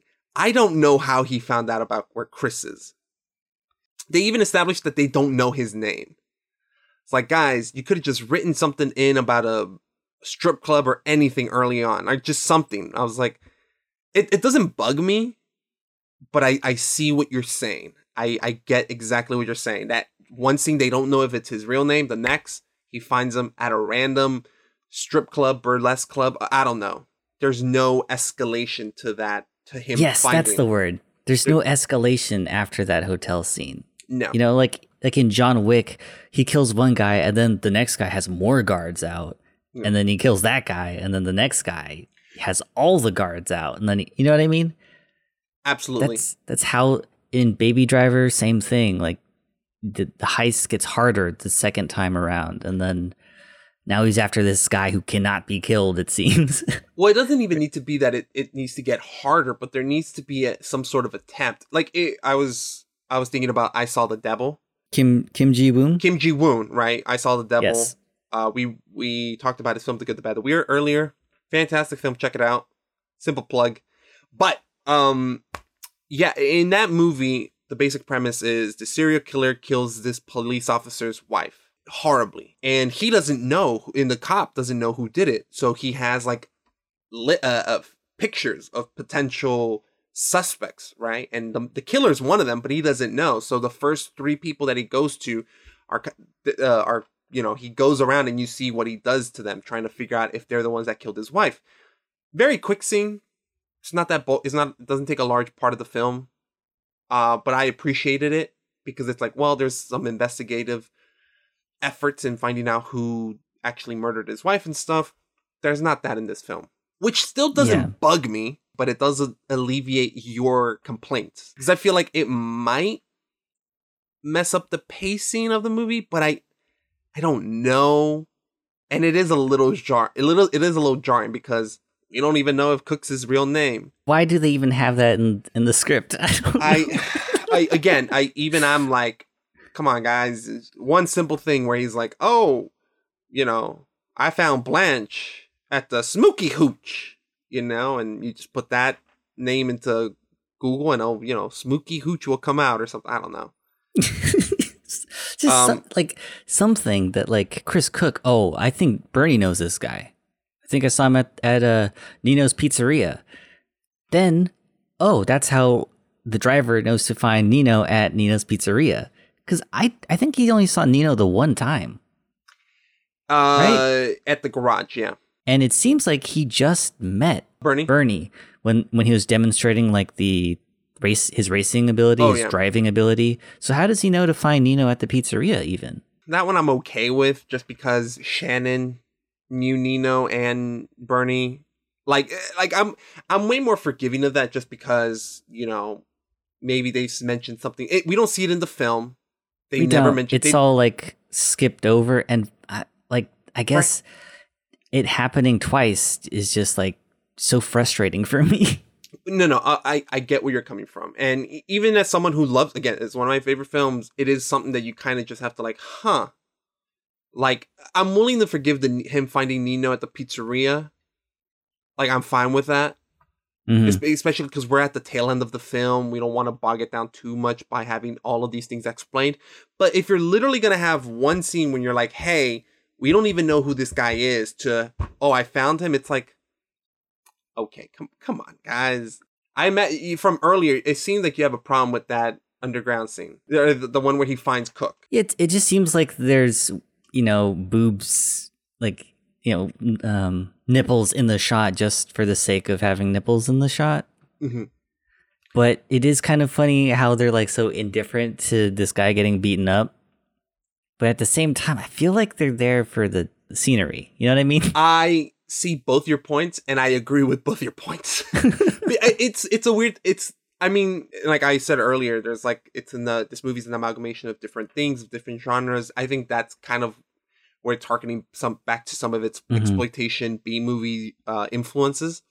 I'm not saying they had to be there. That's just me trying to find a connection between all these things. And when you combine it with Carey Mulligan's screen time and her lack of character, you can't help but feel like the female characters were a little underwritten. Yeah, it's a movie made for men, which is fine, but it's just a lot. You know what I mean? It's like, this is for boys only, I personally never got that vibe. I think that just maybe comes from my background and experience of just not seeing it from kind of a woman's perspective. You know what I mean? Exactly. Like we can only help but see things from our perspective. Mm-hmm. You know what I mean?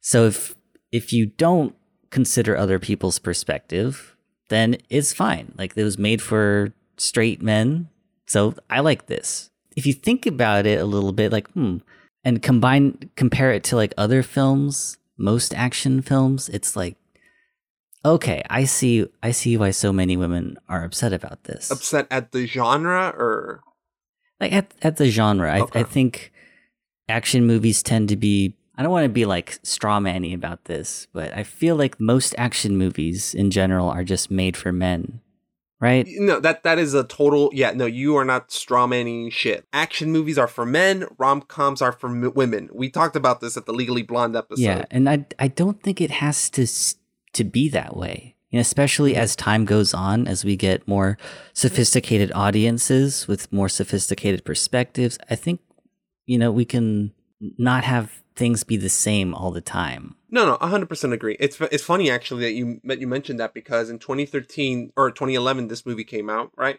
Which, you know, I mean, look, let's call it what it is, right? Like the female characters are underwritten, right? Christina Hendricks, who was, I think, starring in Mad Men, one of the most critically acclaimed shows of all time. Well, here's the funny thing, and look, again, I love this movie, but you're dropping some points, because two supporting characters, Bryan Cranston and Christina Hendricks, both who are in very critically acclaimed TV shows, AMC TV shows.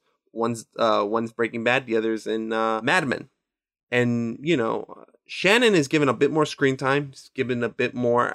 You know, his character seems a bit more fleshed out than Blanche's. Yeah, he's funny. You like him. He has a certain relationship.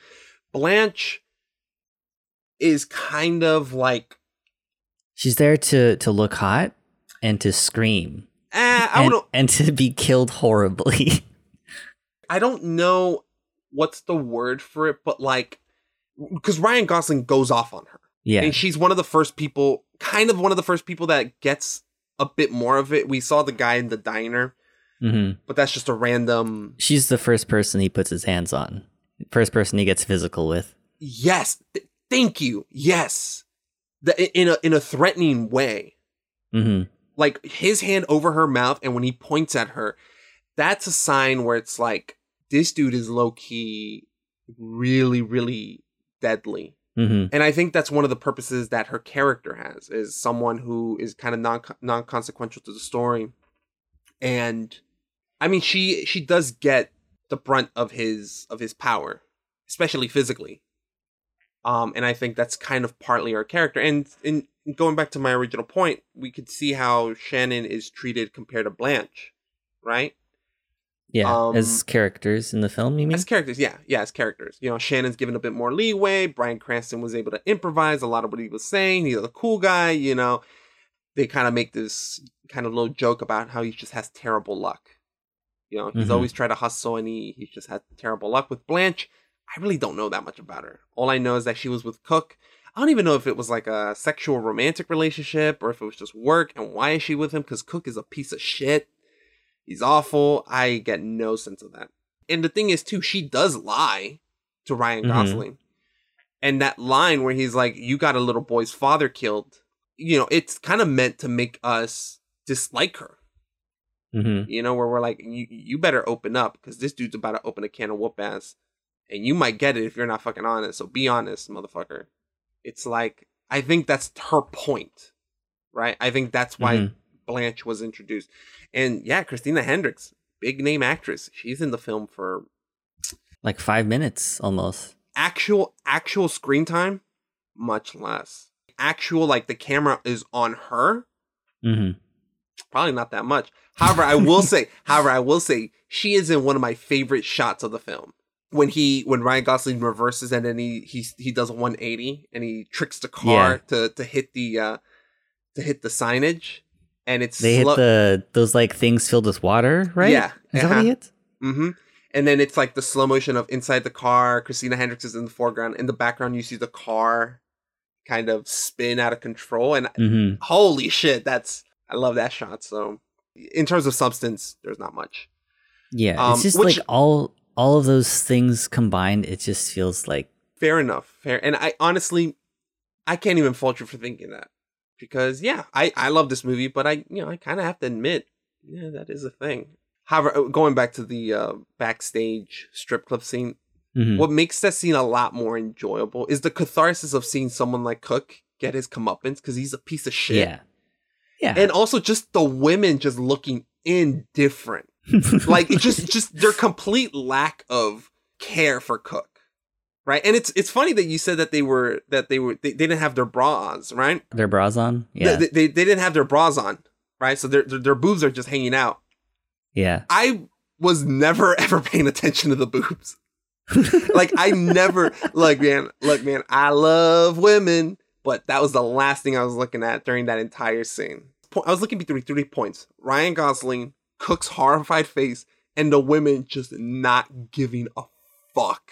And when he has the bullet right over his forehead, I was like, hit it. Well, and that's actually something I didn't bring up earlier, but this movie makes you, for me, it made me scared of violence. It made me anxious to see it. And we've talked about violence, my history with violence, with RoboCop and stuff, being traumatized. Yeah. I've played video games my whole life. Played GTA when I was a kid. Halo. How many NPCs have I killed? Way too many. But this movie, the violence got under my skin when I was watching it in theaters. Like, it made me really anxious. I was sweating. My pits were drenched. It was like swamp. It's a swamp donkey. Each kill was very gruesome, very, very violent, and it made me like not want people to die. I definitely remember that in that scene where he has the bullet over Cook's head. I hate Cook, and I am glad he died, but I was like, I don't want to see this kill. And when Ryan Gosling doesn't kill Cook, I was sort of relieved. Just not because Cook lived, but just because I was like, oh, thank God I don't get to see him die in a horrendous way. No, you're wrong. Because Bernie grabs a fork, stabs his eye, grabs a knife, and digs it into his throat. I was horrified. I'm like, what the fuck? And I'm like an 18, 17-year-old grown-ass man. Oh, wow. Watching this, and I was just horrified. Because, in most action films, most of the actions, their death, don't mean anything. No, it's a cartoony, like when James Bond kills people, at least like in the Roger Moore and Pierce Brosnan, Sean Connery ones, it doesn't matter. No. It's like they're not even people. They're just, might as well be killing robots or something. Exactly. And honestly, I am totally okay with that. That is not, I love cartoony violence. Yeah. There's a way that you can film violence to make it actually like a horrible thing. And that's what this movie does. And it makes you not want to watch violence. The movie has its set pieces, but it shows them in a way that's grounded. Every death scene that comes in, it's like, I don't want it to happen because I know it's going to be very violent and it's going to mean something. And that's what happens. And I'm scared of it, but I'm also glad it does that because it's a different portrayal of violence, different portrayal of death, and it's one that is appropriate for the story. It's all about how it's filmed. And it's you can watch somebody get their head stomped in and laugh. There's a way you can film it that way. There's a way that you can film it so that you're horrified. And there's a way that you can film it so that you feel sad. And for me, it got under my skin personally, where, again, when I saw this for the first time as a 17-year-old, having seen violence, real life, video games, movies, it still got to me. The elevator scene, for example, you get a glimpse of the guy's head that's being stomped on, right? And you can see it's mostly not there, but it's the way that he just keeps stomping on the head. It's the sound that you hear. It's how how long the scene goes and how Carey Mulligan like backs off from the elevator in horror. And I very much, the first time I watched the movie, I felt like Carey Mulligan, right? You see this beautiful scene of them kissing, very romantic, very dreamy, almost surreal. Like maybe it's not even really happening. Followed up by this very brutal portrayal. I was Carey Mulligan when I was in that theater. I was just watching this. I was like, it's like, you were in The Notebook. What happened? Ryan, can you please stop? Let's leave him alone. Stop!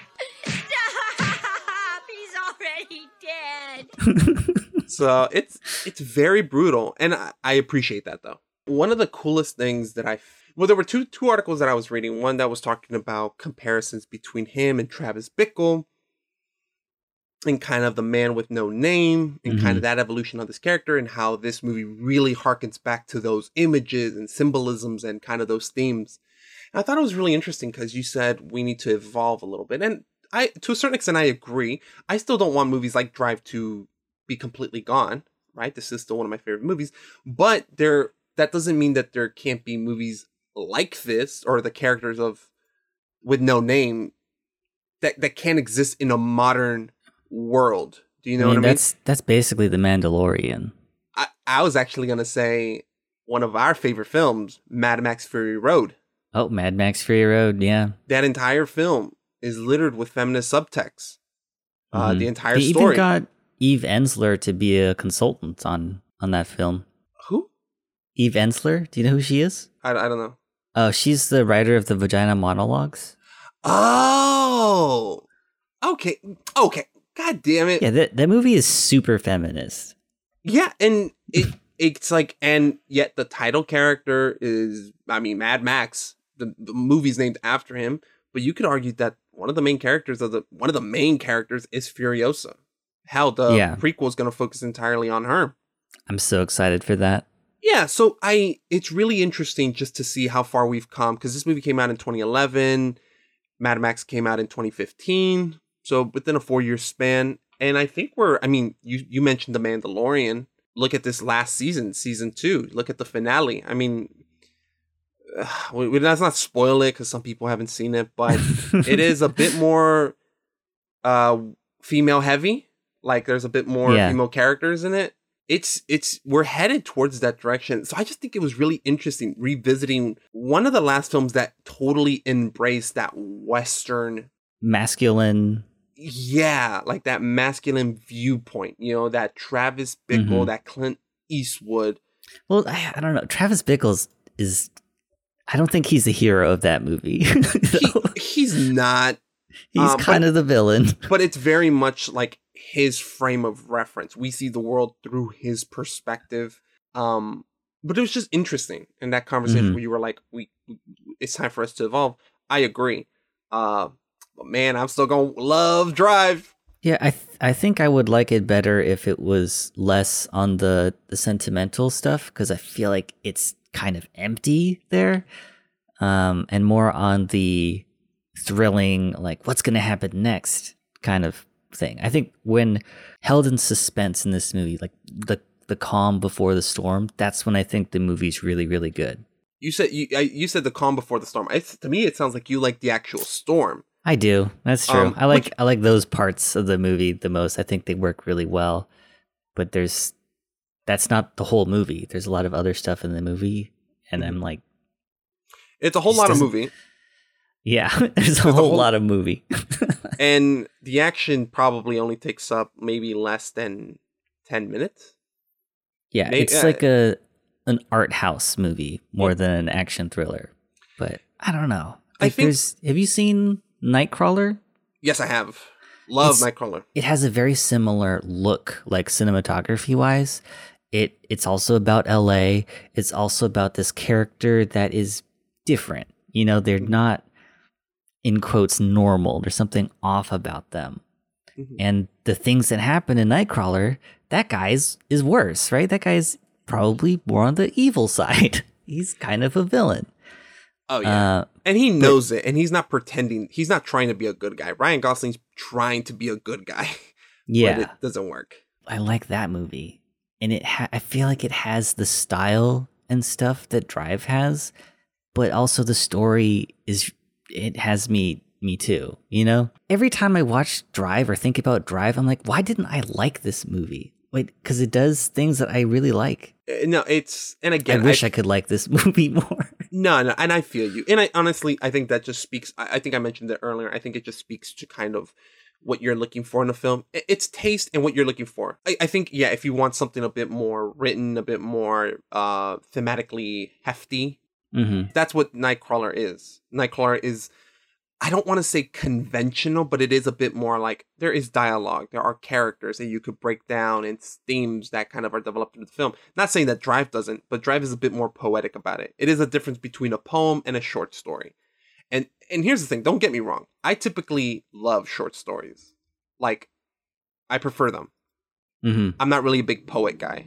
Okay. I mean, surprise. I don't think nobody is. Not surprised. No. Surprised. Gun to my head, I don't think I can name a poem. Fire and Ice? That's not a poem, is it? Yeah, it's a Frost poem. I don't even know poems, and you're bringing in Song of Fire and some... I don't know, man. I think that's what it's called, because that's what the Game of Thrones books were were called, named after. You mentioned that, and I was thinking Game of Thrones. I didn't even know a poem. Oh, it's like some think the world will end in fire, some think it'll end in ice. I don't give a fuck. The Raven, Edgar Allan Poe. Oh, was that a poem? I think that was a short story. I don't know. No, you got me confused. The point is to highlight the fact that I don't care about poems. Mm-hmm. And yet, for some reason, or for all the reasons I mentioned, this movie resonated very heavily with me. Mm-hmm. I mean, that's the beauty of watching movies. You never know which one's going to grab a hold of you and never let you go. And sometimes it's films that you didn't expect. Sometimes films that you expected to grab you and never let you go do let you go. Maybe you just don't love them anymore.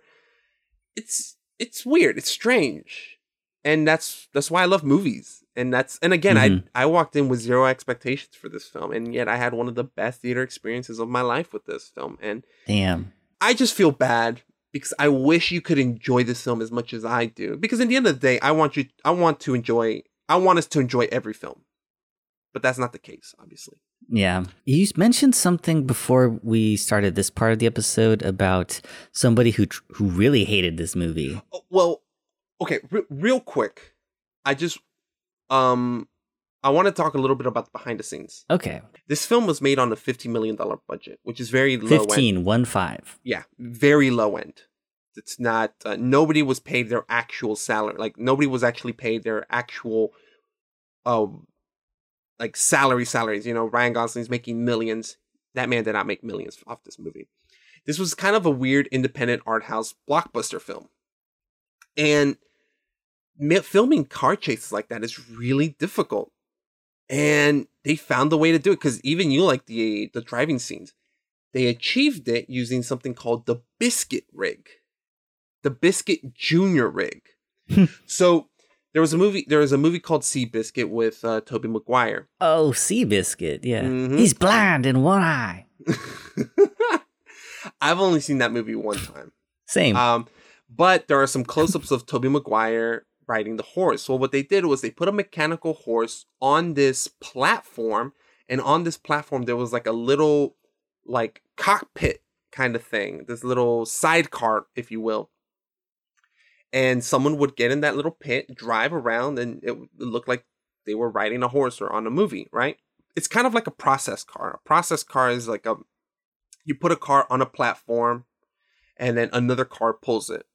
But that's not really doable when you have these action chase sequences. What the Biscuit Junior does, it's the same technology from Seabiscuit, but it's applied to something a bit more intense. The reason it's really convenient is because it could be modified. You can move the cockpit anywhere you want within this little rig. And this rig can go fucking fast. It could reach up to 100 miles per hour. And it has 400 horsepower. It has a V8 Cadillac engine. Damn. Right? And this thing is wild. They have some behind the scenes footage of it where you see the driver driving he's right next to the car, right? They're filming their close-ups. And he talks about, they asked him, what was one of your favorite scenes filming? Wait, who said? His name is Robert Nagel.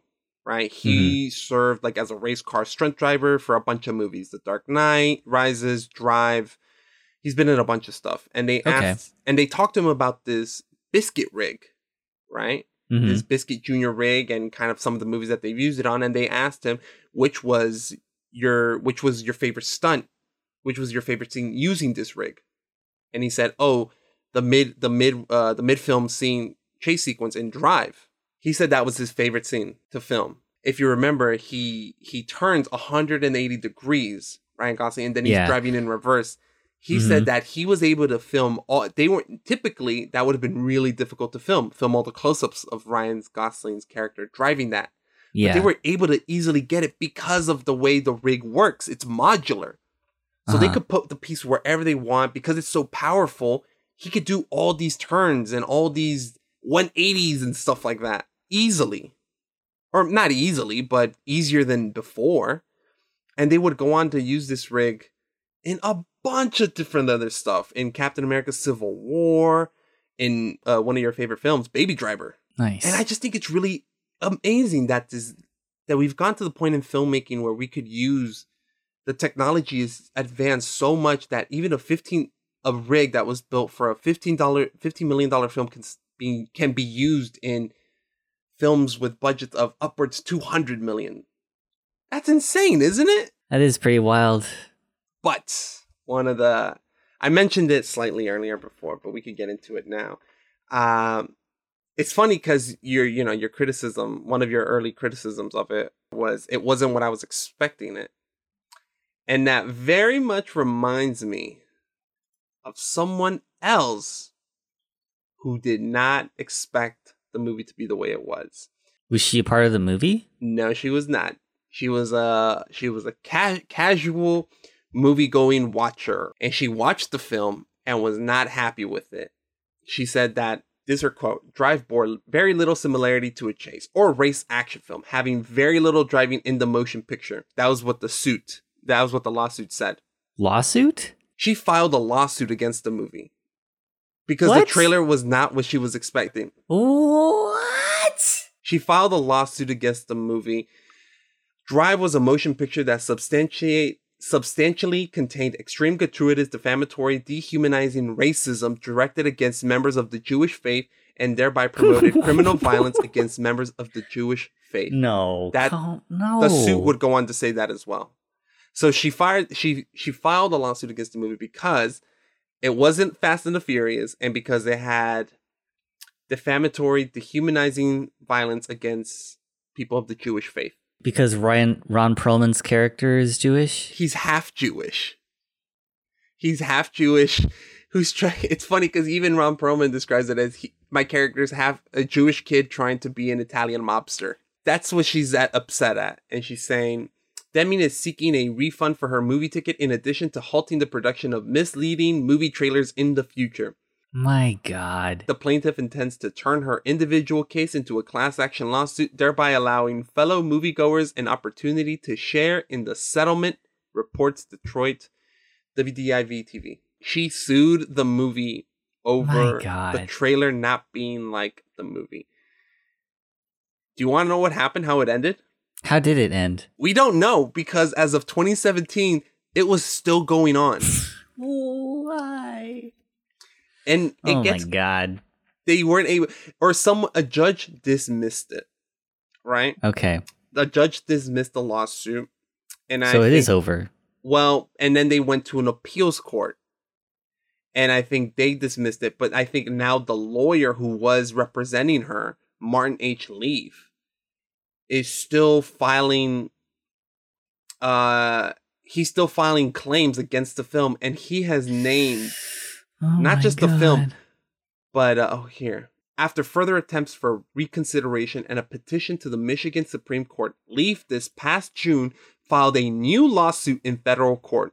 He's now representing himself, and the list of defendants has grown thanks to an alleged conspiracy. Among them, oh my God, Drive director Nicholas Refn, actor Albert Brooks, Sony Pictures, Netflix, Amazon.com, Apple, Google, and AMC. So they're suing all these people? Leaf is suing all of them because of a anti-Semitic conspiracy theory. Conspiracy theories need to be fucking canceled. I'm so tired of them. Yep. I miss when it was just Bigfoot, you know? Those were the easy days, but now, this was back in 2017. So I don't think anything actually happened. This is some shit I'd expect from like a Star Wars fan or something. Who cares enough about this movie to sue the... Yeah, so it started off as a lawsuit against Film District for how they distributed the film with the trailer, and now it's about a anti-Semitic conspiracy theory against Amazon and Apple and AMC and Google. Wait, did you say Albert Brooks too? Albert Brooks too. Isn't he Jewish? Wait, is he? I'm pretty sure he's Jewish. Wait, Brooks was born Albert Lawrence Einstein into a Jewish show business family in Beverly Hills. He's Jewish. What the fuck? God damn. Oh my god. So that's who you sound like, Austin. You sound no, like it's not. It's not. Absolutely. I resent those claims. The movie was not like Fast and the Furious, so she sued this movie. But it's weird that the claims were it's racist because it's anti-Semitic, right? Well, I'm like, no. Oh my god, serious? But they're like, if you're gonna accuse it of racism, there is one thing. There's one thing. In the original novel, Irene's character was Latina. Irina. Irina was her name. And so, like, I was reading more about Nicholas Refn in an interview with IndieWire. This is the quote. He was asked, "At what point do you populate that archetypal story with specific details to preserve the core idea while adding in idiosyncrasies that distinguish and enhance your characters?" His response: "Well, that becomes almost the technical design, the DNA and structure and design of the movie. But a lot of it, of course, comes from the casting. It's about finding the right people for the right parts. It's huge, because once you have that, you have the backbone. And that's the reason it was so hard for me to find an Irene, for example, who originally, in James Salas's novel, was a Latin character. And I met with so many great Latin actresses. But for some reason, I couldn't connect, I couldn't feel, and I didn't know why until Carrie came into my life that I could see that I could fall in love, and I wanted to protect her. And that's why, in the end, essentially, I was making a movie about what I would do and the purity of love between my wife and myself." The quote goes on, but honestly, the more I read from him, the less I like the movie. So I'll just end it there. Look, to be on his side, I like the casting of Carey Mulligan. I very much believe that her and Ryan Gosling have chemistry. And here's another thing too. And so I've been following this director since Drive. Mm-hmm. Since 2011, I've kept up with all of his other projects. Only God Forgives, Neon Demon. And I read a lot of interviews with him. And he definitely suffers from foot and mouth disorder. Yeah, I love him. I love him very much. I think he is he's a very cool guy. But if you see some of the interviews with him, he's like, okay. Oh my god, the stuff that he says later. Do you want to hear what he says later? I don't want to. Okay. Oh, it's so funny though. Let's get to our quotes and then we'll finish this episode up. So, at the end of our episodes, we like to come up with quotes that best summarize how we feel about the movie. The quote is, when the driver helps Irene and Benicio with the groceries, she kind of like goes off to the bathroom and he's like alone with Benicio. And Benicio's like looking at him and his style. And then the driver says, "Do you want a toothpick?" And then gives him a toothpick. Because the driver always has a toothpick in his mouth. Because he doesn't do cigarettes. It's just a style thing. Right? And that's what I think this movie has a lot of. It's probably the best part of this movie. It's the style. It's the aesthetic. And that quote made me laugh. I laughed too. That's a really funny. You want a toothpick? So I have 3 of my favorite quotes. Oh my god! I like, man. I like this movie, so I'm allowed 3 quotes. Damn it! They don't really summarize how I feel about the movie. They just know that I really like these 3 pieces of dialogue. One of them isn't even a piece of dialogue, but one of them it's by Bernie. When Shannon is talking to him, he's like, "If I had the money, I'd back him myself." And the way Albert Brooks delivered this line always gets to me. It's like that line from Scott Pilgrim. Scott Pilgrim vs. the World. "He's got some battle scars, dude." It's kind of like that line. Albert Brooks says, "Yeah, but you don't have the money." And I don't know why, but I always laugh at that scene. There's just something about the way he says, like, "Yeah, but you don't have the money." It's just like, it just always stuck with me. I've never forgotten that line. The second favorite one is actually from Nino.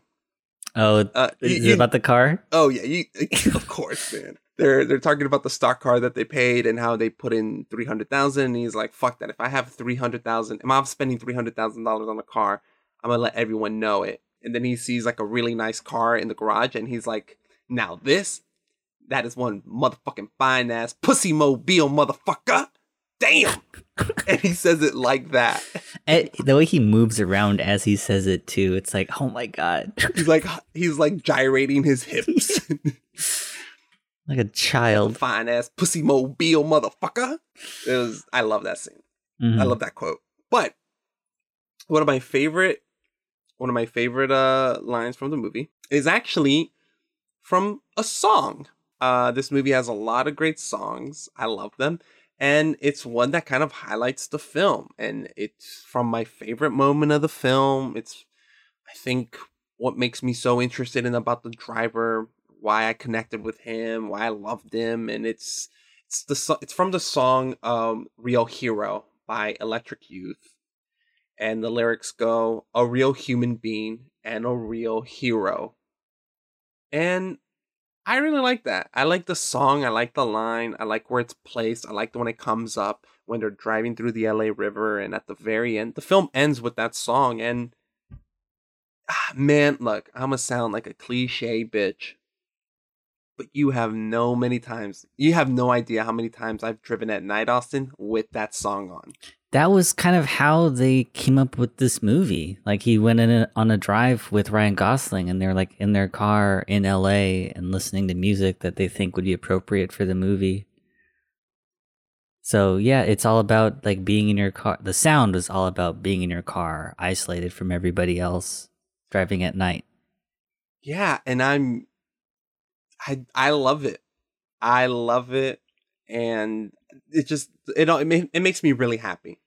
So that's my quote: "A real human being and a real hero." Nice. Ryan Gosling's my hero. My hero. My hero.